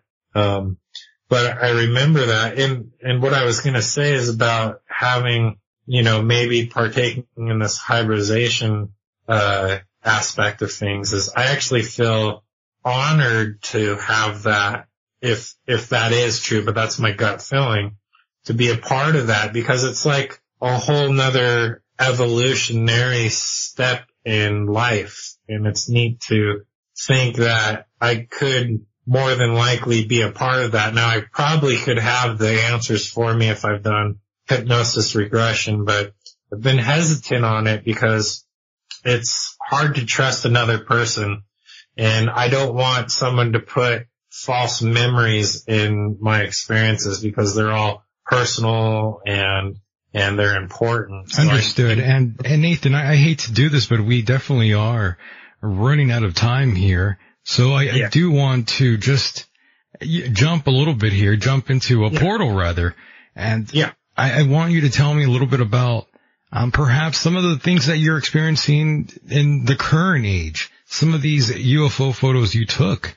Can we go over that? Yeah, so those UFOs photos that I took, these are crafts that I can call in. And so what I do is I go into kind of this telepathic communication, and first I set up myself. I really have to go into detail to explain how to do it, because everybody can do it. It just takes time and practice. But what I do is I call in these crafts. I project the telepathic communication out, and I'll go into a quiet area where there's not a lot of light pollution or people around. I'll go out into the mountains or something like that and call in these crafts. And so, this goes back to, when I was younger, how I had the ability to communicate and stuff like that. So I do a mental projection of where I'm located that current time. And I ask them, with honest intentions and a pure heart, and just to come out and say hello. And those crafts that I've took that are on, that you're seeing, those are some of the crafts that have came into play. And some materialize fully, like that disc one that I have that's in black and white. I put a black and white filter on there so it's a little bit more visible to see, but there's also a colored one where you can see the grayish of that saucer type craft. There's another one that's kind of like a boomerang shape. It's blue. That one's not fully materialized. It's when they're kind of in what I would refer to as a light ship. It's not fully materialized. It's producing light of the craft. But no, I get these in, and when I call them in, I don't do it all the time because it's actually exhausting to do. So, and sometimes I'm not fully centered, so I don't feel like I can really give a clear projection. And I do a lot of communicating. I try to set it up as much as I can when I feel that my energy is at its highest level, and I'm grounded and I'm clear. And so I'll get that, and I'll get channeling messages. I get a lot of vivid dream state interactions and contacts and weird stuff like that. But a lot of like vibrational stuff with my body lately. Like, I work odd hours, so I'll go to sleep and, I'll take a nap at work, and while I'm napping, all of a sudden I get like what I felt, when I woke up in my bed after that physical interaction where I was hiding behind the door with those grays and taking aboard the craft. Well, at least that's what I kind of recall. I believe that happened. Amazing. But, yeah. So I get these full body vibrations when I'm asleep, and it feels like there's a presence in the room, but I can't physically see it. So I know that they're always with me, all the time. So one thing that I see on a regular basis are like these shadow beings or these dark shadows that walk really fast across my house in like the downstairs basement, or I could be out in public and I'll see this like person or apparition that's like a dark shadow just streak past me or something like that. So I get weird things like that, and that happens on a regular basis. My goodness. There's so much to talk about here, but yeah, I mean, I have a lot to share, so I mean, I would hope that maybe we could continue this. Definitely. We'll have to do this. If people are really wanting not just to know about my story, but I can give people the insight on how to communicate and how to make contact. I can go into further detail about the type of contacts and what kind of contacts there are. Because there's all different types. There's channeling, there's dream state, there's physical contact, there's energetic contact. There's a lot that's involved in different types of contact. One thing that I was going to mention to you about like fruition and stuff like that, seeing like an event happen. So when I was a teenager, I had this good friend named Jason Lerbecki, and he's passed away. But the weird thing about it, before he died, I knew he was going to die. I was told that he was going to die when we were hanging out. And he was one of my friends that we had this rivalry with each other. We were kind of sometimes at each other, so we'd always compete. And I don't know why it was. We used to race dirt bikes and stuff like that. And, I grew up riding dirt bikes at a very young age, at the age of 5, and even still to this day. And, he would always try to push his level, and I'm like, Jason, you gotta tone it down. You're just not at that skill level, not like trying to be rude or mean, but like, I didn't want him to hurt himself.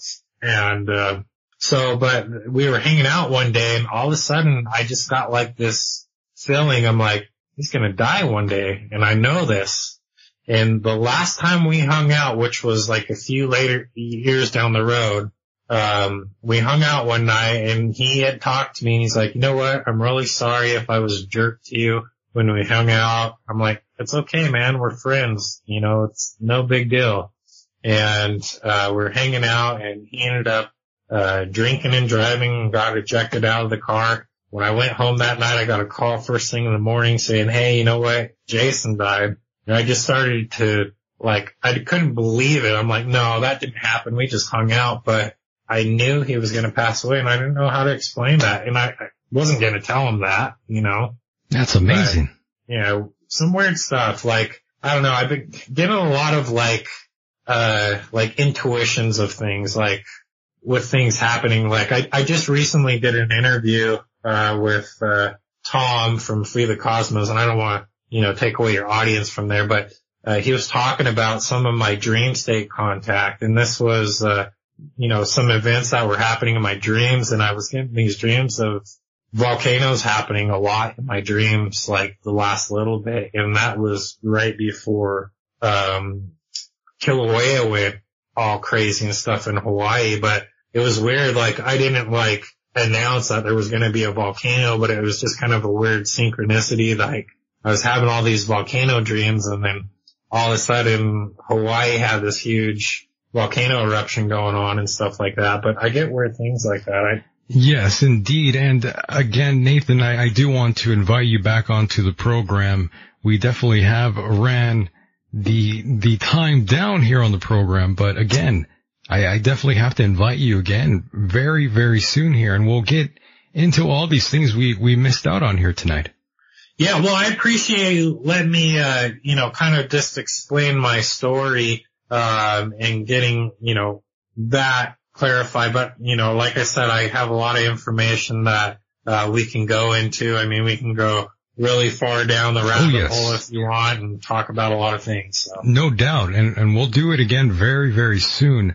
Nathan, any final words before I cut you loose here? Yeah, my final word is, this quick little channeling message that was given to me. And I use this on a regular basis, and it goes, a cause without purpose leads to results that will not make a difference. So it's pretty deep, but it has a lot of meaning. It really does. Nathan, again, thank you so much, and I'll talk to you very, very shortly here. All right. Well, thank you so much, Michael, and I appreciate everybody taking the time to listen to my story. And if you have any questions, I'm here to help answer anything. Fantastic. All right, Nathan, take care and good night. All right. Good night. And there he goes. My goodness, what a guest. And of course, I do want to show respect to our international listeners out there. Of course, the UK is still on top. How did that happen? I have no clue. I also want to give a little shout out to lgab.com. Amazing. Thank you, King Barther, for your contributions. You are a true patriot. Of course, the folks over at Paranormal Forum and the Fringe FM. Great, great folks.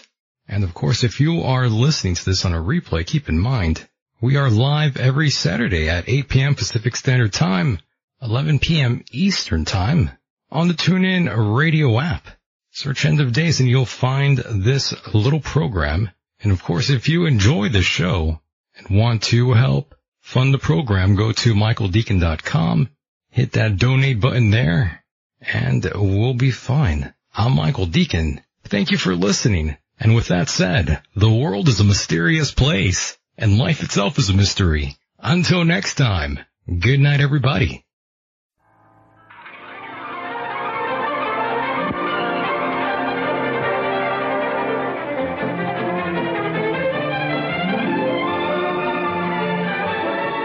You are looking at a remarkable idea, an idea that has intrigued and attracted and literally thrilled thousands upon thousands of men, women, and children. And you, my friends, are about to witness this idea become a reality. For this is the story of the miracle sea in the desert.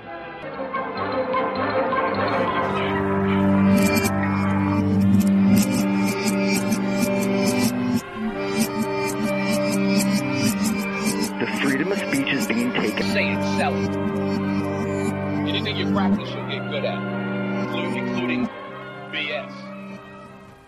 And welcome to a brand new life, to a brand new day, all the way from the wastelands of California. My name is Michael, and I'm a mere figment of your imagination. I look forward to once again serve you those sounds of salvation.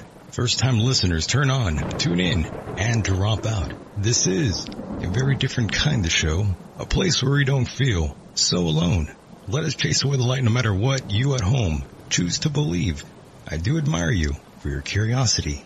Live and direct right now on the TuneIn radio app. Search End of Days and you'll find the 24/7 network, or go to michaeldeacon.com for any episode you might have missed.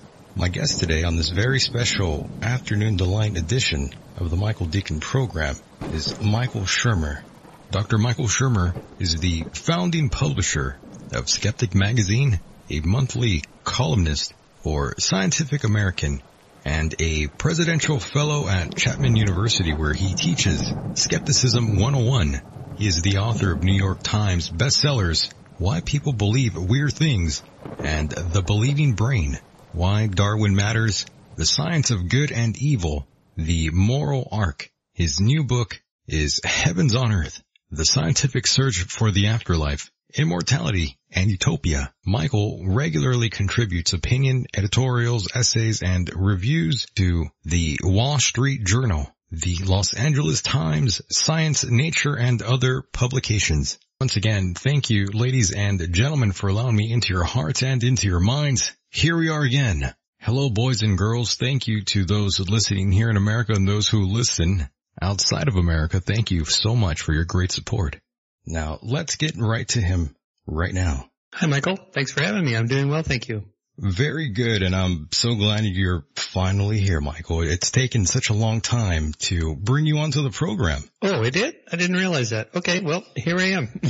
Oh, no doubt. Well, I meant in a way I've been... Yeah, no, I'm just kidding. Yeah, I've been meaning to reach out to you, in other words, but... Yeah, no problem. For sure. So how are you, Michael? Everything's good out there on your side of the woods? Well, I'm in California. I think you said you're in California, right? Oh yeah. I'm out here in the desert in El Centro. It's very, very hot. You don't want to be out here. Oh, you're in El Centro. Oh man. It's a death trap. Yeah, no, I'm in Santa Barbara. It's a little slice of paradise here. Oh my God. If it gets above 80, they basically shut the city down and everyone goes to the beach. I know. I'm so jealous. My home away from home, right where you're at. And Michael, I have to say I've enjoyed your endless appearances in the media, of course, all your fantastic TED Talks that you've done, and your books are incredible in my opinion. Well, thank you. Yeah. I appreciate that. Yeah, no doubt. And before we jump into all sorts of topics here, can you tell the audience just a little bit about yourself, Michael? Oh, well, I'm the publisher of Skeptic Magazine and the director of the Skeptic Society. We're a 501c3 nonprofit science education organization, and we investigate any and all claims that science can have something to say about. That's my normal day job. Then on the side, I write a monthly column for Scientific American, 211 consecutive months. And I'm a professor at Chapman University in Southern California, City of Orange, where I teach one day a week a class called Skepticism 101, how to think like a scientist. So science is my thing. I write science books. The latest is Heavens on Earth, but the scientific search for the afterlife, immortality, utopia. My previous book was The Moral Arc, which had to do with moral progress. So that's kind of the long and the short of it. No doubt. And I do like to go to the roots with all my guests that I bring on here. And Michael, I must say, how old were you exactly when you first started to question religion? Was it a parent or who was it exactly? Oh, well, I wasn't raised religious. My folks were just not religious. They weren't secular or atheist or anything like that. They weren't anything.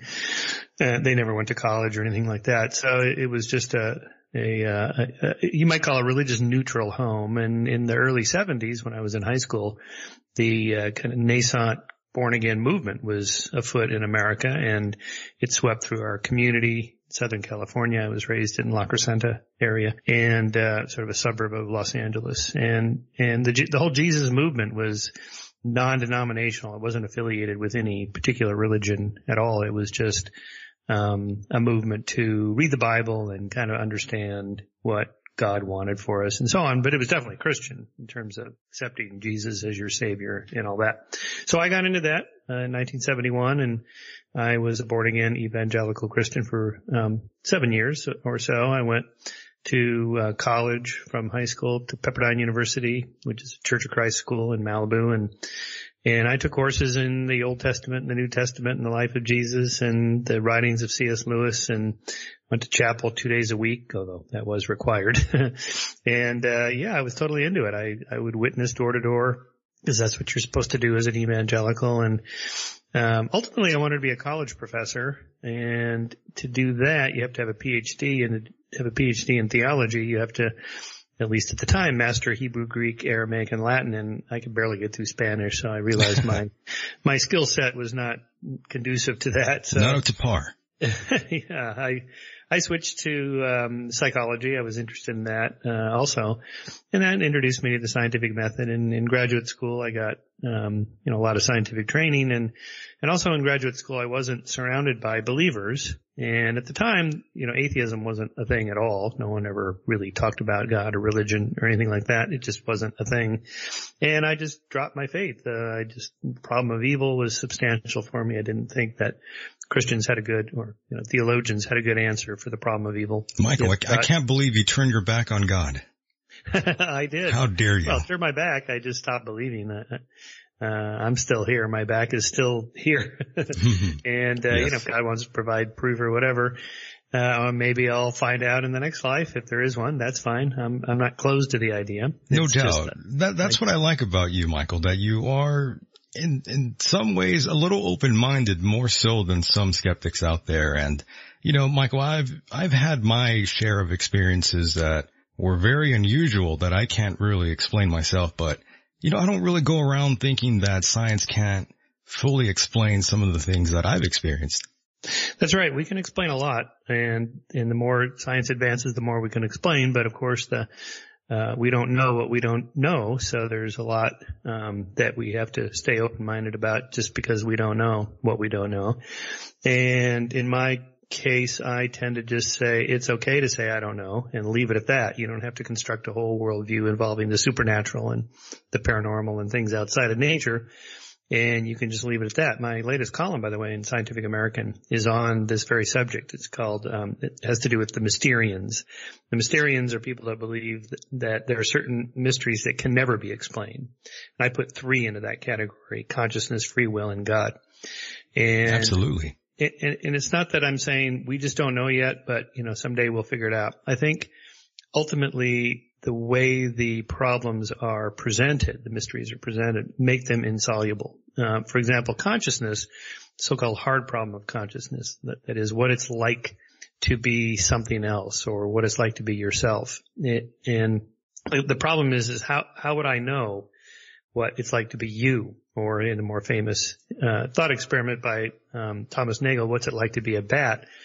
Correct, you can't possibly know what it's like to be a bat. You'd have to have sonar and all the neural equipment to run it and huge ears and the sound system and wings and so on. At some point, if you bolted all those onto your body and brain, you would just be a bat. You would not be a human wondering now knowing what it's like to be a bat.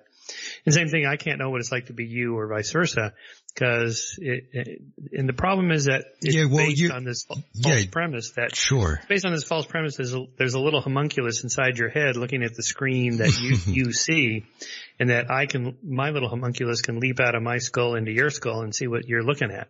Right. And that's not at all what it's like. Yeah, I was just going to add that we do not see through each other's eyes, so we can't really know what one is perceiving. And, I could go in through all sorts of examples of this, but that might cause me some trouble here. So I won't mention that, but yeah, see, now you want to know. I'll tell you off air what I'm talking about. I just don't want to further upset the audience here. And one of those things I can say, however, is when I brought in Lawrence Krauss here on the program, my audience was not very happy. Lots of them are full believers of many of these things that we'll be talking about. A lot of the things that you cover in your book, Heavens on Earth, which is a fascinating book. Well done, Michael. I read that whole thing very, very quickly. I was surprised. Oh, thank you. You're the one. Okay. Wow. Fantastic. Yeah, it was a really good book. And well, it's an interesting topic. I think everybody's considered it. Anyone who's conscious and self-aware, that, well, maybe this will all come to an end. And as you know, I start off with the problem that we can't actually envision what it's like not to be alive, because to envision anything, you have to be alive. Correct. So that sets up something of a paradox. Indeed. And going back to just being a skeptic, have you personally faced any sort of attack since you're so out there, Michael? And I asked Lawrence the same thing. Talking about religion, politics, it can be very dangerous. It's something that gets the people really talking. Less so from religious people, more so from political people. When I comment publicly on anything, my column in Scientific American has 1 million readers, so I get a lot of feedback. Most religious people I find are pretty respectful. They're nice. Even when I completely disagree with them, they listen. When I talk about politics, whatever the position is, pro-choice, pro-life, pro-gun control, less gun control, whatever, the other side is pretty vicious. I mean, politics, I think, brings out the worst in people more than religion. They say you shouldn't talk about politics and religion at dinner. Right. I find religion's okay if you're respectful. I find it more difficult for people to talk about politics, no matter how respectful you are about it, without getting upset. Maybe it's the climate that we live in now. I don't know. Things are more sensitive, perhaps. I don't know. But it's an interesting. I've never had death threats, for example. Okay, good. Some people get death threats. I've never had a death threat. But I don't go after Islam, for example. That can bring down a lot of hate on your head. I don't discuss Islam much at all. And, that's probably and the people a good thing. I criticize, it's mostly like theologians or something, which are the nicest people in the world, even if you disagree with them. So that's not likely to bring down a lot of scorn on my head. And in regards to politics, it's almost in the last couple of years we've seen politics almost becoming the new religion for some of the individuals out there. I think so, yes, particularly on the left. It's become kind of a secular religion in which what we're looking at here is deep moral values by which people define themselves. And when your deep moral values or foundational values are challenged, you naturally, want to circle the wagons, put up the walls and defend yourself. That's normal human psychology. And I think it's made worse by the increased polarization of politics since the 90s. We know, for example, from polling surveys that the center has shrunk. That is, the independent voters, people in the center, the undecided voters. That percent has gotten smaller, while the two ends, far left and far right, have gotten larger, just in terms of how people self-identify. So that in part leads to the explanation of why we see such polarization. I think talk radio, Fox News, whatever, just take your pick. They tend to, demonize the other side. So it's not just that the other side is wrong. They're immoral. They're evil for believing whatever it is they believe. And that's what leads people to dial up their moral modules to 11 and get, outraged by whatever somebody is saying. Yeah, people get very aggressive when it comes to politics. We've been seeing this more and more throughout the years. But I must admit, Michael, it has been completely fascinating and entertaining the last 10 years or so in politics. It has, yes. Well, our first black president was certainly a bit of moral progress, in my opinion. And a lot of people on the left feel that Trump was a huge step back. We'll see. I think it's not over. It's not over. It's not over. The test of our checks and balances in our Constitution that, things will keep rolling along. I'm pretty confident that in 2020 or 2024, whenever he's gone and the next one's in, that, we'll still be here. Things will still be cruising along pretty well. And I could be wrong, but I'm reasonably confident we have enough checks and balances there to keep the ship afloat. By the way, Michael, I'm not a Republican or a Democrat or any of these things. I'm not accepted by any of those sides, to be perfectly honest with you. I really dislike most political parties out there, to be honest with you. Most of them lie and deceive, and you know how that game goes. Yep, it's troublesome. I'm currently calling myself a classical liberal. In the sense that the founding fathers had people like Jefferson and Madison and Hamilton, that believe in certain basic, rights and small government and self-reliance and personal responsibility and these sorts of things. I used to call myself a libertarian, but libertarianism is too, that's my little one. Oh my goodness. A little 2-year-old guy. Yeah. I'm going to keep that in, by the way. That was that's awesome. Okay. No, that's all good. Yeah. I like that. Yeah. So, so there, I'm more of an issues person, no doubt. I'm pro-choice, for example, but barely. I think an abortion is taking a human life. It is. It's not murder because it's not a legal person yet, but it is killing, and we should acknowledge that in the same way that we acknowledge capital punishment is killing or just war is killing. There are circumstances in life, in society, where we've decided it's legal to take another life. And at the moment, abortion is one of those. And I think as an option for reproductive choices, it's good to have for women's rights of controlling their own reproductive rights, but not frivolously so. I think it's the kind of thing that should be taken very seriously. And yeah, I'm glad you mentioned that. You just take it issue by issue. I mean, some conservatives would look at me and go, yeah, that guy's a conservative because small government, lower taxes, personal responsibility. Yeah. But then if I say, well, we need some gun control, and I'm barely pro-choice, and then wait a minute. So the labels conservative, liberal, Republican, Democrat, they're too loaded. Very much so. Very much so. I hate to label myself even, Michael. And I'm sure you're the same way. Yep, exactly right. Yep. So labels are problematic. Yeah, and by the way, I'm glad you brought up abortion. We won't get too far into that, but that seems to be a topic of discussion that has gone away. That hasn't really been the main driving focus of what we see, and I guess you could say the mainstream media. We don't see that sort of topic being pushed right now. I think it'll come back now because, with the Supreme Court Justice Kennedy announcing today that he's going to retire at the end of July, and then Trump's going to appoint another probably traditionalist, originalist constitutional justice that could swing a vote if the Roe v. Wade case came up for challenge. It would have to go through several courts and on appeal end up at the Supreme Court. And if it did, it's possible it could be repealed 5-4, which would just mean returning abortion rights to states to decide, not the federal government. So it could be back in the news. Yeah, we'll see what happens. And by the way, that reminds me, Ben Shapiro has been all over the place, and he was just talking about something like, very much like this, if I recall correctly, just today on television. And matter of fact, you were on his show not that long ago. I was, yeah. Ben's an interesting guy. He's a very interesting guy. He seems a little wound up too tight at times.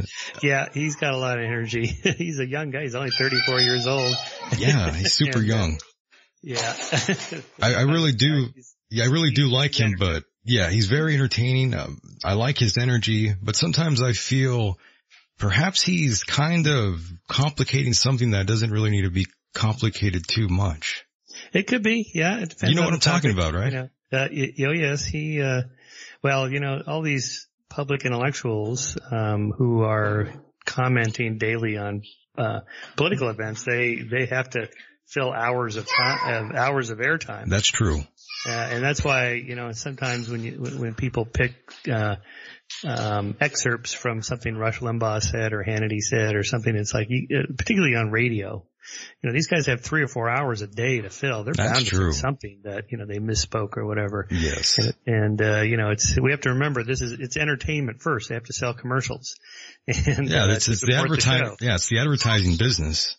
So I do wonder sometimes when they say something, do they really mean that, or is that just part of the, driving up the clicks? Oh yes, of course. Yeah, there's different things people say publicly than they do privately, as you know, Michael. Yep, that's right. Yeah, so I'm glad that you're aware of that sort of issue, because I tell lots of people out there that we have a 415 going on out there. There we go. Little bit of a battle. That's okay. My wife's taking my little guy out now. He's upset. He wants to play with me. A 415 is a fight, by the way. For those who don't know. Okay, I didn't know that. Code talk there, cop talk. For the police out there who listen in. My God, how scary. Yeah. But yes, Ben Shapiro, I do like him, a very intellectual individual.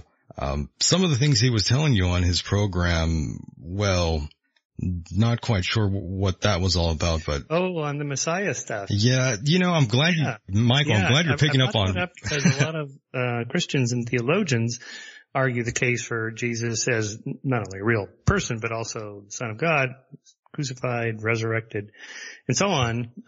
If the evidence was so good, why don't Jews accept him? I mean, they accept the same God, the God of Abraham, Yahweh, and they accept Jesus as a real person. Why don't they accept, and that he was crucified, because Romans crucified everybody, that's no surprise, but that he was resurrected. Okay, so if the evidence for this is so good, why don't Jews accept it? That was my question for Ben.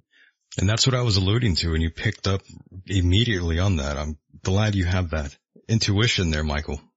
Well, it's a good question. I ask for your listeners. If they're Christian, they accept, if your listeners accept Jesus as the Savior because he was resurrected, then, and you think the evidence is, I mean, if it's one thing if you say, well, this is just an article of faith for me. It's what I believe is part of my religion. I'm not claiming I can prove it. Okay, fine. But if you say, look, it really happened, it's really true, and we have evidence for it, then why don't Jews accept it? Because, the Jewish faith is, it's filled with people that are exceptionally smart, well-read, deeply ensconced in the Bible, and so on. They don't accept Jesus as the Savior, so why not? Correct. And when you were going into evolution with him, I'm surprised he didn't bring up the classic "Were you there?" line. I was only waiting for that. Yeah. Yeah, I don't think Ben goes, I don't think he's a young earth creationist at all. And that would be a complete rejection of science because, much of science is not, empirical lab experiments that you can see. Much of it is historical. Right. Historical geology, for example, cosmology, astronomy, archaeology, paleontology, historical geology, I think I mentioned. These are all things that already happened, but you can infer from the past. In the same way we know the Civil War happened, we know the Holocaust happened, and so on. How do you know? Well, because we have techniques of analyzing evidence from that. And anyway, so that's right. We don't have to have been there to see the creation to know it happened.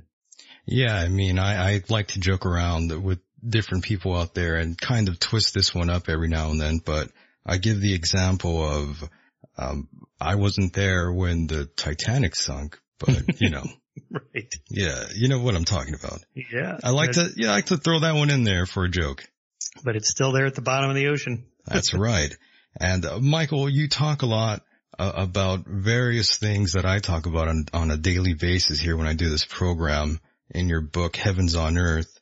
And one of the things I did want to mention in regards to UFOs and abductions and things people claim to have seen, lots of people out there make this claim, and it makes me think, I wonder what truly is causing this sort of phenomenon, because I can't just think, well, all these people are just crazy. There's got to be something more to it. What, you're talking about near-death experiences? No, in terms of UFOs and abductions. Oh, UFOs and that kind of stuff, right? No. Yeah. The people that experience these things, they're not crazy, no. But we have to take them case by case. We should distinguish between UFO sightings. I've had them. Almost everybody's seen something in the sky they can't explain. Right, sure. Versus alien abduction experiences, which almost always happen at night when the person's asleep. This is called sleep paralysis. You wake up and you feel like you can't move, like you're paralyzed. And in part it's because you're in this kind of waking dream state in which your body is still super relaxed, because your brain basically shuts your body down so you don't sleepwalk when you're sleeping. And so when you're lying prone on your back there on a soft mattress, it kind of feels like you're floating or flying and you can't move. That's normal. What alien abductees experience is something else called sleep paralysis, in which they also have a sense presence that somebody's in the room with them. Now, these used to be described in Middle Ages and early modern period as demonic forces. These were incubi and succubi harassing people in their beds at night. It was Satan at work. And this was considered evidence for Satan, for demonic possession and so forth. Now, in the 20th century, it became alien abductions, because the brain experiences that people have are real.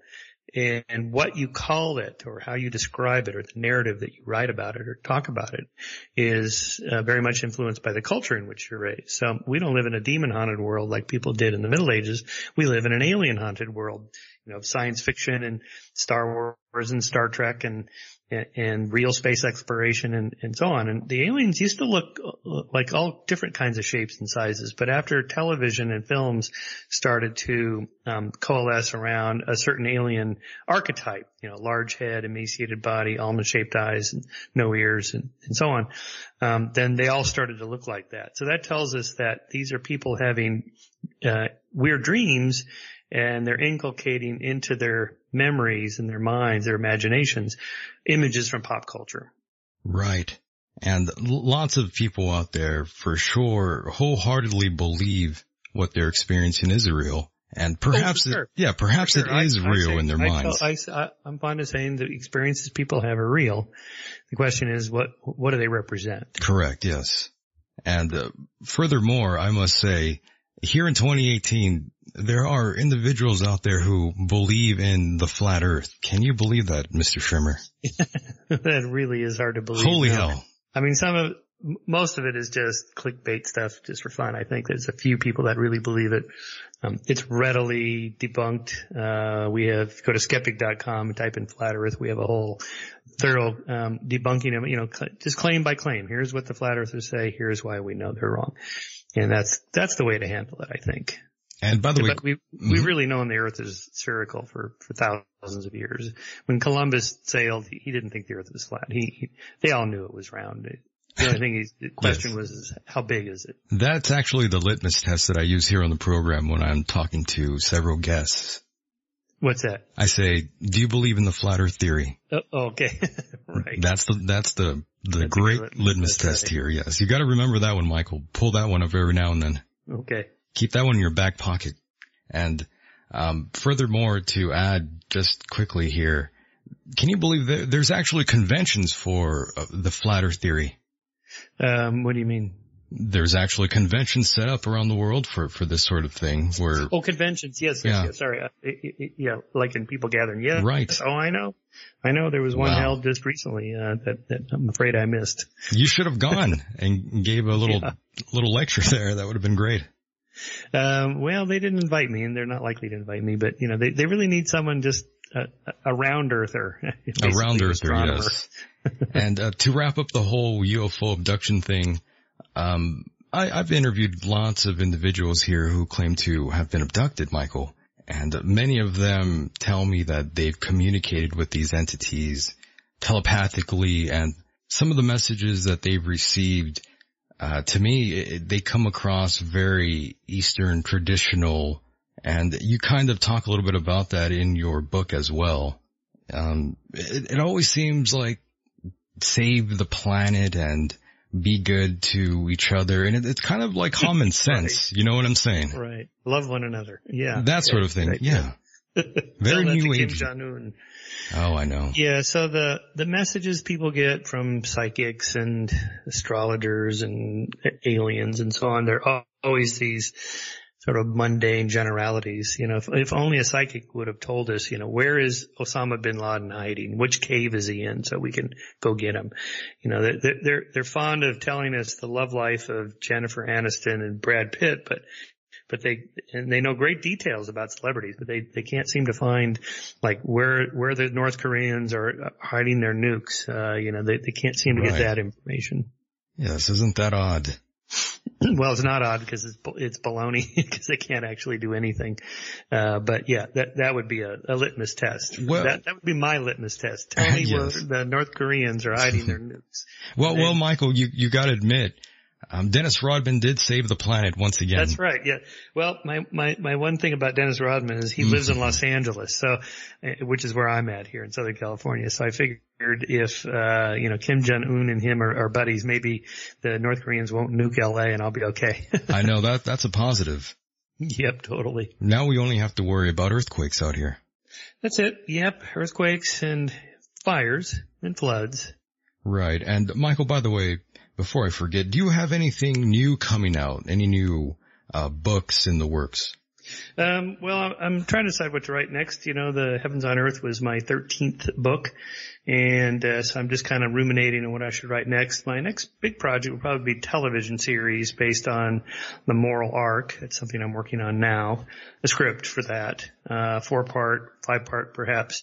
1 hour each documentary series, for national television, basically tracking moral progress, how things have been getting better. I think it's important to remember that what life used to be like 1,000 years ago, 500 years ago, even 100 years ago or 50 years ago, of how much better it is now than it's ever been. I mean, just think of the dentistry or the medicine 1,000 years ago or 500 years ago, or how many people died violently centuries ago, or what, we bemoan the slightest racist tweet by a drunken celebrity at 2 a.m. like Roseanne, and everybody loses their minds.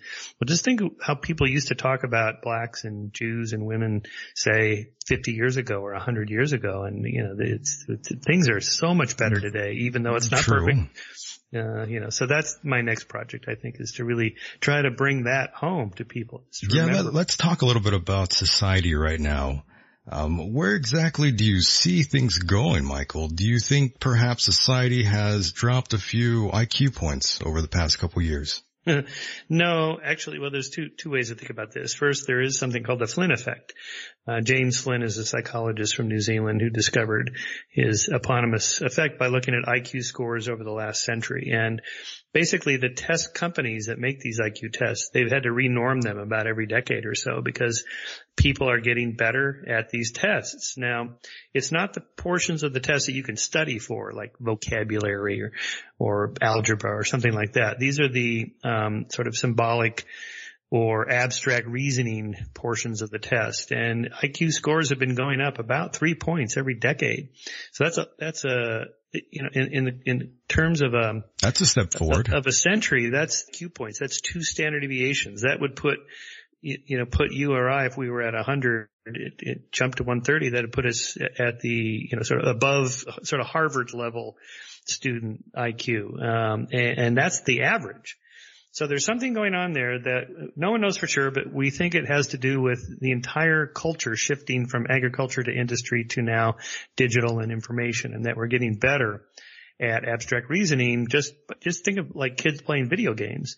They're manipulating symbols and they're doing a lot of abstract reasoning in their head just to navigate these games. And that, in general, just people surfing the internet and so on, all that requires a lot of rapid, symbolic type thinking. So there is that. The other aspect is what makes it seem worse is social media. It's sort of the dumbing down of America. If you're on social media, it certainly seems like things are dumb and getting dumber. But in fact, it's just a tool, like a printing press. Well, that's by the way, that's just a small percentage of the pie. I think so. Yeah. Yes, I do. I mean, the New York Times is still around. The Wall Street Journal is still around. They have fact checkers. They have editors. The writing is high quality. The research, the fact checking is there. Mainstream media is still pretty good, the big boys.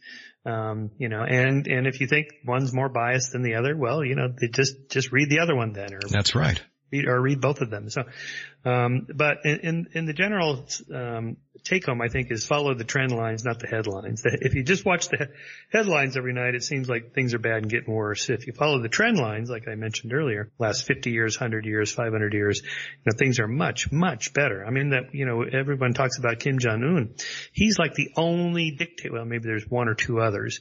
Dictator in the world, but 100 years ago, every other political leader was a dictator like Kim Jong-un, and that the American democratic model was very rare. Now there's about 100 and I think last count was 122 liberal democracies in the world. There used to be, 50 years ago, just like a dozen. So, that kind of thing is getting much better. By the way, there's been lots of debate over gun control. We've seen countless school shootings, just this year and last year alone. What are your opinions on all of that? Why are these things occurring so often? Yeah. I used to be against gun control because I was a libertarian freedom guy. Let people do whatever they want. I think we need some controls. I mean, obviously we don't allow people to have guided missiles and surface to air missiles and nuclear weapons and things like that. So we already do have gun controls and you cannot legally own a machine gun, for example. That's been illegal since the 1930s when the mob started using them, and even conservatives and hardcore NRA supporters will say, yeah, no machine guns. So obviously the question is, where do we draw the line? And in terms of school shootings, there's nothing anyone has proposed that will have any effect on school shootings because they're so random. I mean, it seems like they're in the news a lot, but of course no one sends a camera crew to an elementary school and reports that, yet another day without a school shooting, we'll be back tomorrow. No, we only rush to the ones where there are school shootings, so it seems like they're much worse than they are. And of course, compared to say 50 years ago, yes, there's more school shootings. Part of the problem is the naming and identifying and showing the picture of the perpetrator. And that's a bad idea. I think the media already has protocols about not giving the names of, say, children who have been molested. They don't show their pictures, they blur them out, or they don't give their names. Rape victims, for example, they protect their identity. We already do that for good reasons, and we should do that with the school shooters because every one of them now says, I wanted to beat the other guys and kill more kids than they had killed. So that's a better solution than, say, some of these gun control measures, right, which will have no effect on school shootings. Now, what they could do is help reduce the carnage, the overall numbers of things like domestic violence shootings. Like most women that are killed by an intimate partner, and usually, and more often than not, with a gun. And so violence in intimate partnerships, when the guy already has a restraining order, there are laws about that. If you have a restraining order, you cannot buy a gun. So we need to, enforce laws like that are already in place. So background checks for, people that are mentally ill. Yes, they should not have a gun. And just enforcing those sorts of things that are already on the books, I think would help. In terms of the overall carnage, 20,000 people a year or so. No, it's less. It's about 30,000 total. But if you take suicides out of it, because we're just talking about homicides and school shootings and things like that, it's down to less than 20,000 a year. We're not going to reduce that greatly with gun control measures because there are already over 300 million guns in America. So even if we stopped all production tomorrow, there's still 300 million guns floating around, actually more than that. And so if somebody wants a gun because they want to get one, somebody, they're going to get a gun. Yeah. People get what they want. We're a country of civil liberties and rights, and we're not going to become Nazi Germany where you go door to door and take every gun away. If anyone attempted to do that, any government agency attempted to take people's guns away, we're going to have a Waco every weekend. And that's intolerable. So I really don't have a good solution to the mass homicide problem that we are facing compared to other countries. There's just no solution. There's no good solution. Right. There really isn't no one good answer, just like there is for everything out there. There always seems to be a magnitude of how to answer each solution out there. And one of the things you reminded me of is Anthony Bourdain. By the way, we've seen a string of celebrity suicides. Yeah. So I have an article I'm researching now for Scientific American on why people kill themselves, and we don't know. I mean, I've talked to the world's leading experts on psychologists that study suicide. This is what they do. And they say, we don't know. Even, this is the freak thing. The people themselves who commit suicide and then they survive, they didn't know they were going to do it. Like that, they got up that morning and just like, okay, today is the day. And it's not like something they were planning that was predictable. I mean, obviously depression is a big part of it, but lots of people suffer from depression and never kill themselves or even try to. So even as a predictor, severe depression is not very good. And beyond that, too much money, not enough money, we worked in the TV industry, it's so shallow. No, this has nothing, this is completely meaningless explanations for any of these people. And I tend to believe so. And I'm not sure if you're aware of this, but the whole conspiracy angle surrounding his death has just been that's wildfire. Crazy. Hillary did it. Yeah. Sure. So you don't believe the conspiracy theories, Michael, that that he was whacked? Yeah, he was about to expose elite pedophiles. Right. You're not buying that? No, not buying it. Not buying it. I'm not a Hillary fan, but she's not a mass murderer. I heard that almost immediately after his death. I knew people were just so into this, and they were emailing me and texting me, did you hear so-and-so? Hillary did. I'm just like, oh my God. Yep. It doesn't take long for any of these things to. Not everything is a conspiracy, by the way, for those out there listening. There are perfectly great explanations for a lot of these things out there. And some people just have these blind spots in their logic. Well, it's true. The problem with conspiracy theories, I've written a lot about this. It's a pretty interesting topic, is this is not like, ESP, paranormal, perpetual motion machines. They can't be true. Conspiracies do happen. Watergate was a conspiracy. Right. Lincoln was assassinated by a these conspiracy. Things do happen, but not, they do there's happen. Some people, they really do believe that everything is a conspiracy. And maybe perhaps for them, this is their flat earth.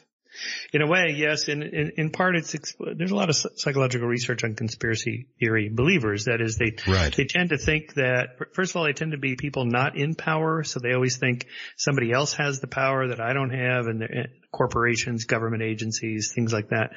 That when you actually get on the inside and you work there and see how the sausages are made, you realize, okay, these people, they're incompetent. They don't know what they're doing. They can't run the world. That's just not how the world works. But we have this notion that that nothing happens by chance. So our intuitions are very poor at understanding the law of large numbers, probability, statistics, randomness. Much of what happens in the world is random to our minds. We just can't know why things happen. So it's hard to grasp that, like why gas prices go up or down, why the economy is sound or it's not. These things have a life of their own that no one really can control. And so but when it affects the person, we feel like, well, I can't control this. I don't have any power. Somebody else is doing it. So everything happens for a reason is a very common explanation. No. Most things happen for no reason at all. It's just randomness.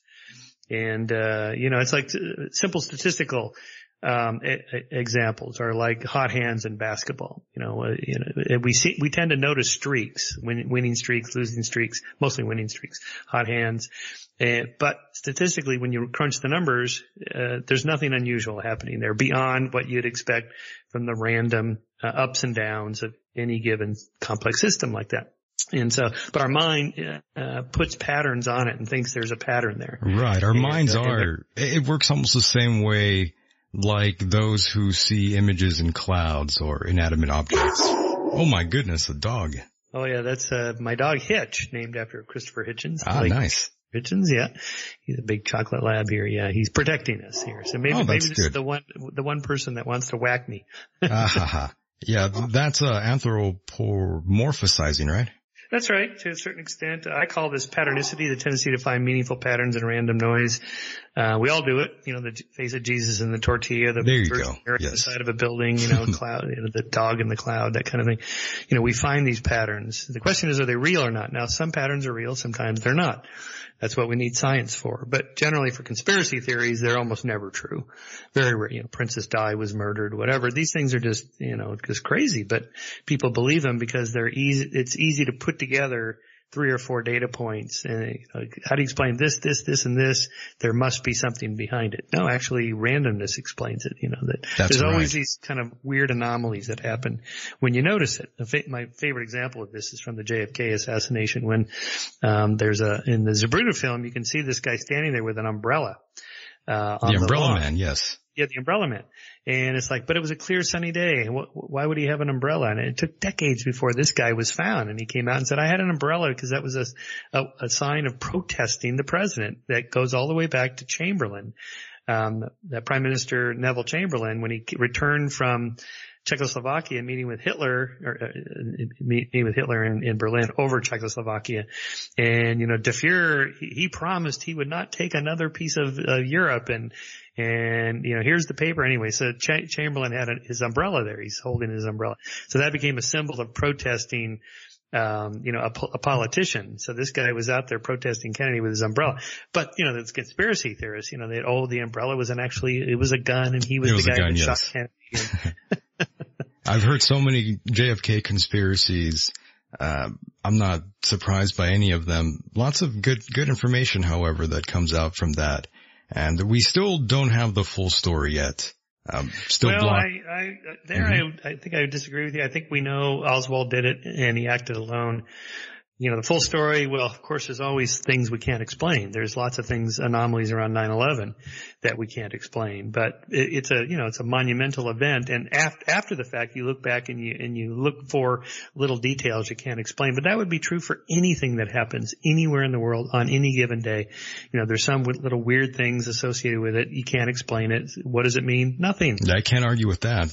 That's a fact there. And one thing I will say about the Clintons, however, if you recall back in Mena, Arkansas, Bill Clinton, he had that whole thing with the cocaine smuggling, if you remember. So yeah, conspiracies do tend to happen every now and then.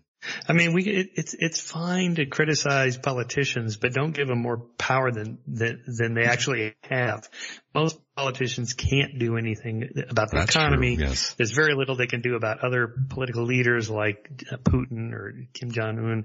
Really, there's very little any president can do. But because we're on the outside, we're not sitting there in the Oval Office watching, the sausage being made, and it just seems like, they're plotting. What a crazy gig, though, right? Why would anyone want to be the president? Why would anyone? It's beyond me. You know, first of all, half the country hates you the moment you announce. Exactly. Then half the people in your own party hate you because they want the other guy. Right. And then even when you get elected, you know, it's like almost everybody hates you for something you did. You know, and it's like, so for example, when Clinton didn't intervene in Rwanda and the genocide happened, you know, he gets blamed for not intervening. So he intervenes in Kosovo during the Civil War, and then he's blamed for, you know, who do you think you are? America thinks they're the world's police. You stay out of other people's business. Well, okay, which is it? You can't please everyone. That's the problem. And to wrap up the whole conspiracy angle, there's one more individual out there, by the name of Alex Jones. Any opinion on Alex out there? Alex Jones, yes. He's quite the character. I'm not 100% convinced that he's not just an actor. He's a gimmick. It's just, you know, performance art. I don't know. One of the most amusing things, however, I've ever seen is his several hour, performance on the Joe Rogan Experience. Joe Rogan is a great guy. He's a friend of mine, and I've been on his show 4 times. Yeah, I've seen you on there. Yeah, he got Alex. He offered Alex some whiskey, and then they lit up a joint. And that's right. Alex was off and running about the interdimensional alien child molesters. Oh my! It was really funny. Yeah, he went down that rabbit hole. Indeed, I'm not quite sure what made him go down that route during that publication there, but that was very interesting to watch. And it's troubling that people take him seriously because, you know, things like the Sandy Hook shooting was, you know, orchestrated by the Obama administration, and these were child actors, and on and on and on. I mean, it's just insane that anybody could listen to that and believe it. But then again, a guy showed up at that pizza place thinking that Hillary was running a child molestation ring in the back of the pizza joint. Yeah, this can be dangerous for some individuals. That's why that guy brought a gun. Yeah, that was not good. This is why I wonder about you sometimes, Michael. I have to say, there's lots of people who get worked up very easily over some of the things that we're discussing. So you're someone who's so out there in the public. I could just imagine that perhaps one day someone might go crazy on you. Hopefully not. I hope not. But like even my latest book, Heavens on Earth, you know, if you're a believer, most of your audience, I guess, is Christian. So I assume they believe in an afterlife. Look, no one knows for sure. This is the conclusion of my book. And that in a way it doesn't matter, because we don't live in the afterlife. We live in this life. We don't live in the hereafter. We live in the here and now. So whether there's an afterlife or not, you really should make the most of this life. That is, love the people that, you love, and cherish every day.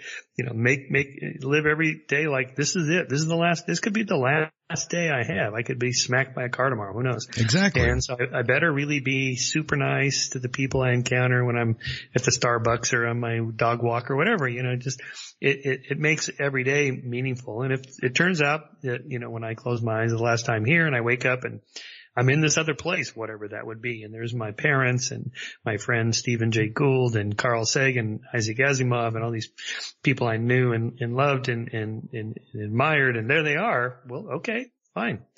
You know, but I think worrying about it too much is a mistake. You're going to miss out on this life. Yeah. And I've heard you say that life itself is the reward. And I agree. That's right. It's a matter of scale. I call this Alvy's error. Alvy is Alvy Singer, Woody Allen's character in Annie Hall, right, where he has that flashback as a child where he won't do his homework. His mom takes him to the psychiatrist. You know, Alvy, why won't you do your homework? The universe is expanding. The universe is expanding. Yes, the universe is everything that there is, and if it's expanding one day, it's going to blow up, and so none of this matters that we're doing now. And his mother yells at him, "What's the universe got to do with it? We live in Brooklyn. Brooklyn's not expanding. You got to do your homework." And that's right. We live in a world it's not expanding. You know, here we are, and it's meaningful because we make it meaningful. That's true. And I think lots of people forget about that sometimes. They're thinking about the afterlife without thinking about the now. That's right. Yeah, yep. You might miss the bigger picture. And in any case, you should be good for goodness sake, not because you think you get to go to heaven or anything like that. None of that. That's not the reason to be good and moral. You should do it for its own sake, just because that's the right thing to do. Yes, and then of course that brings me back to the whole debate issue. When I've seen countless debates. I've seen you debate a few people, and I've noticed lots of Christians or pastors out there, they'll go back and ask, how does one define morality, and if you could have such without having, the whole Bible dogma attached to that.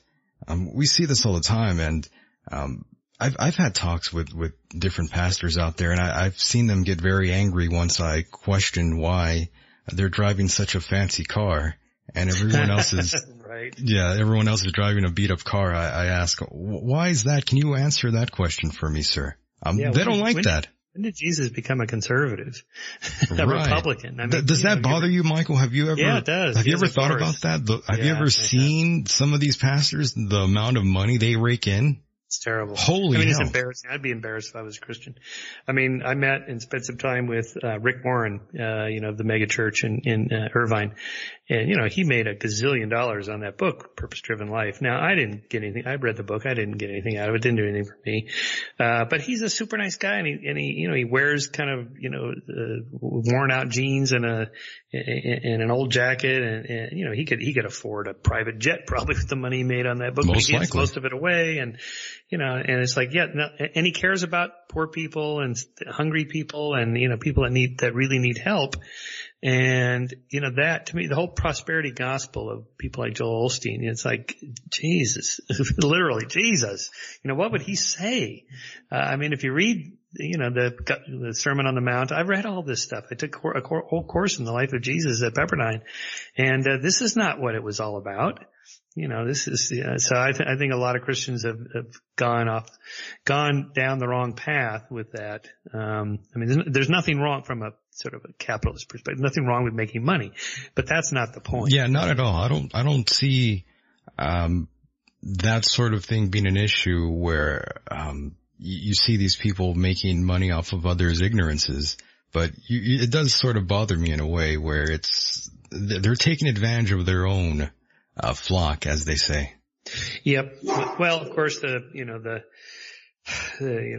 prosperity gospel people, the televangelists that are, raking in money from super poor people, that's just not right.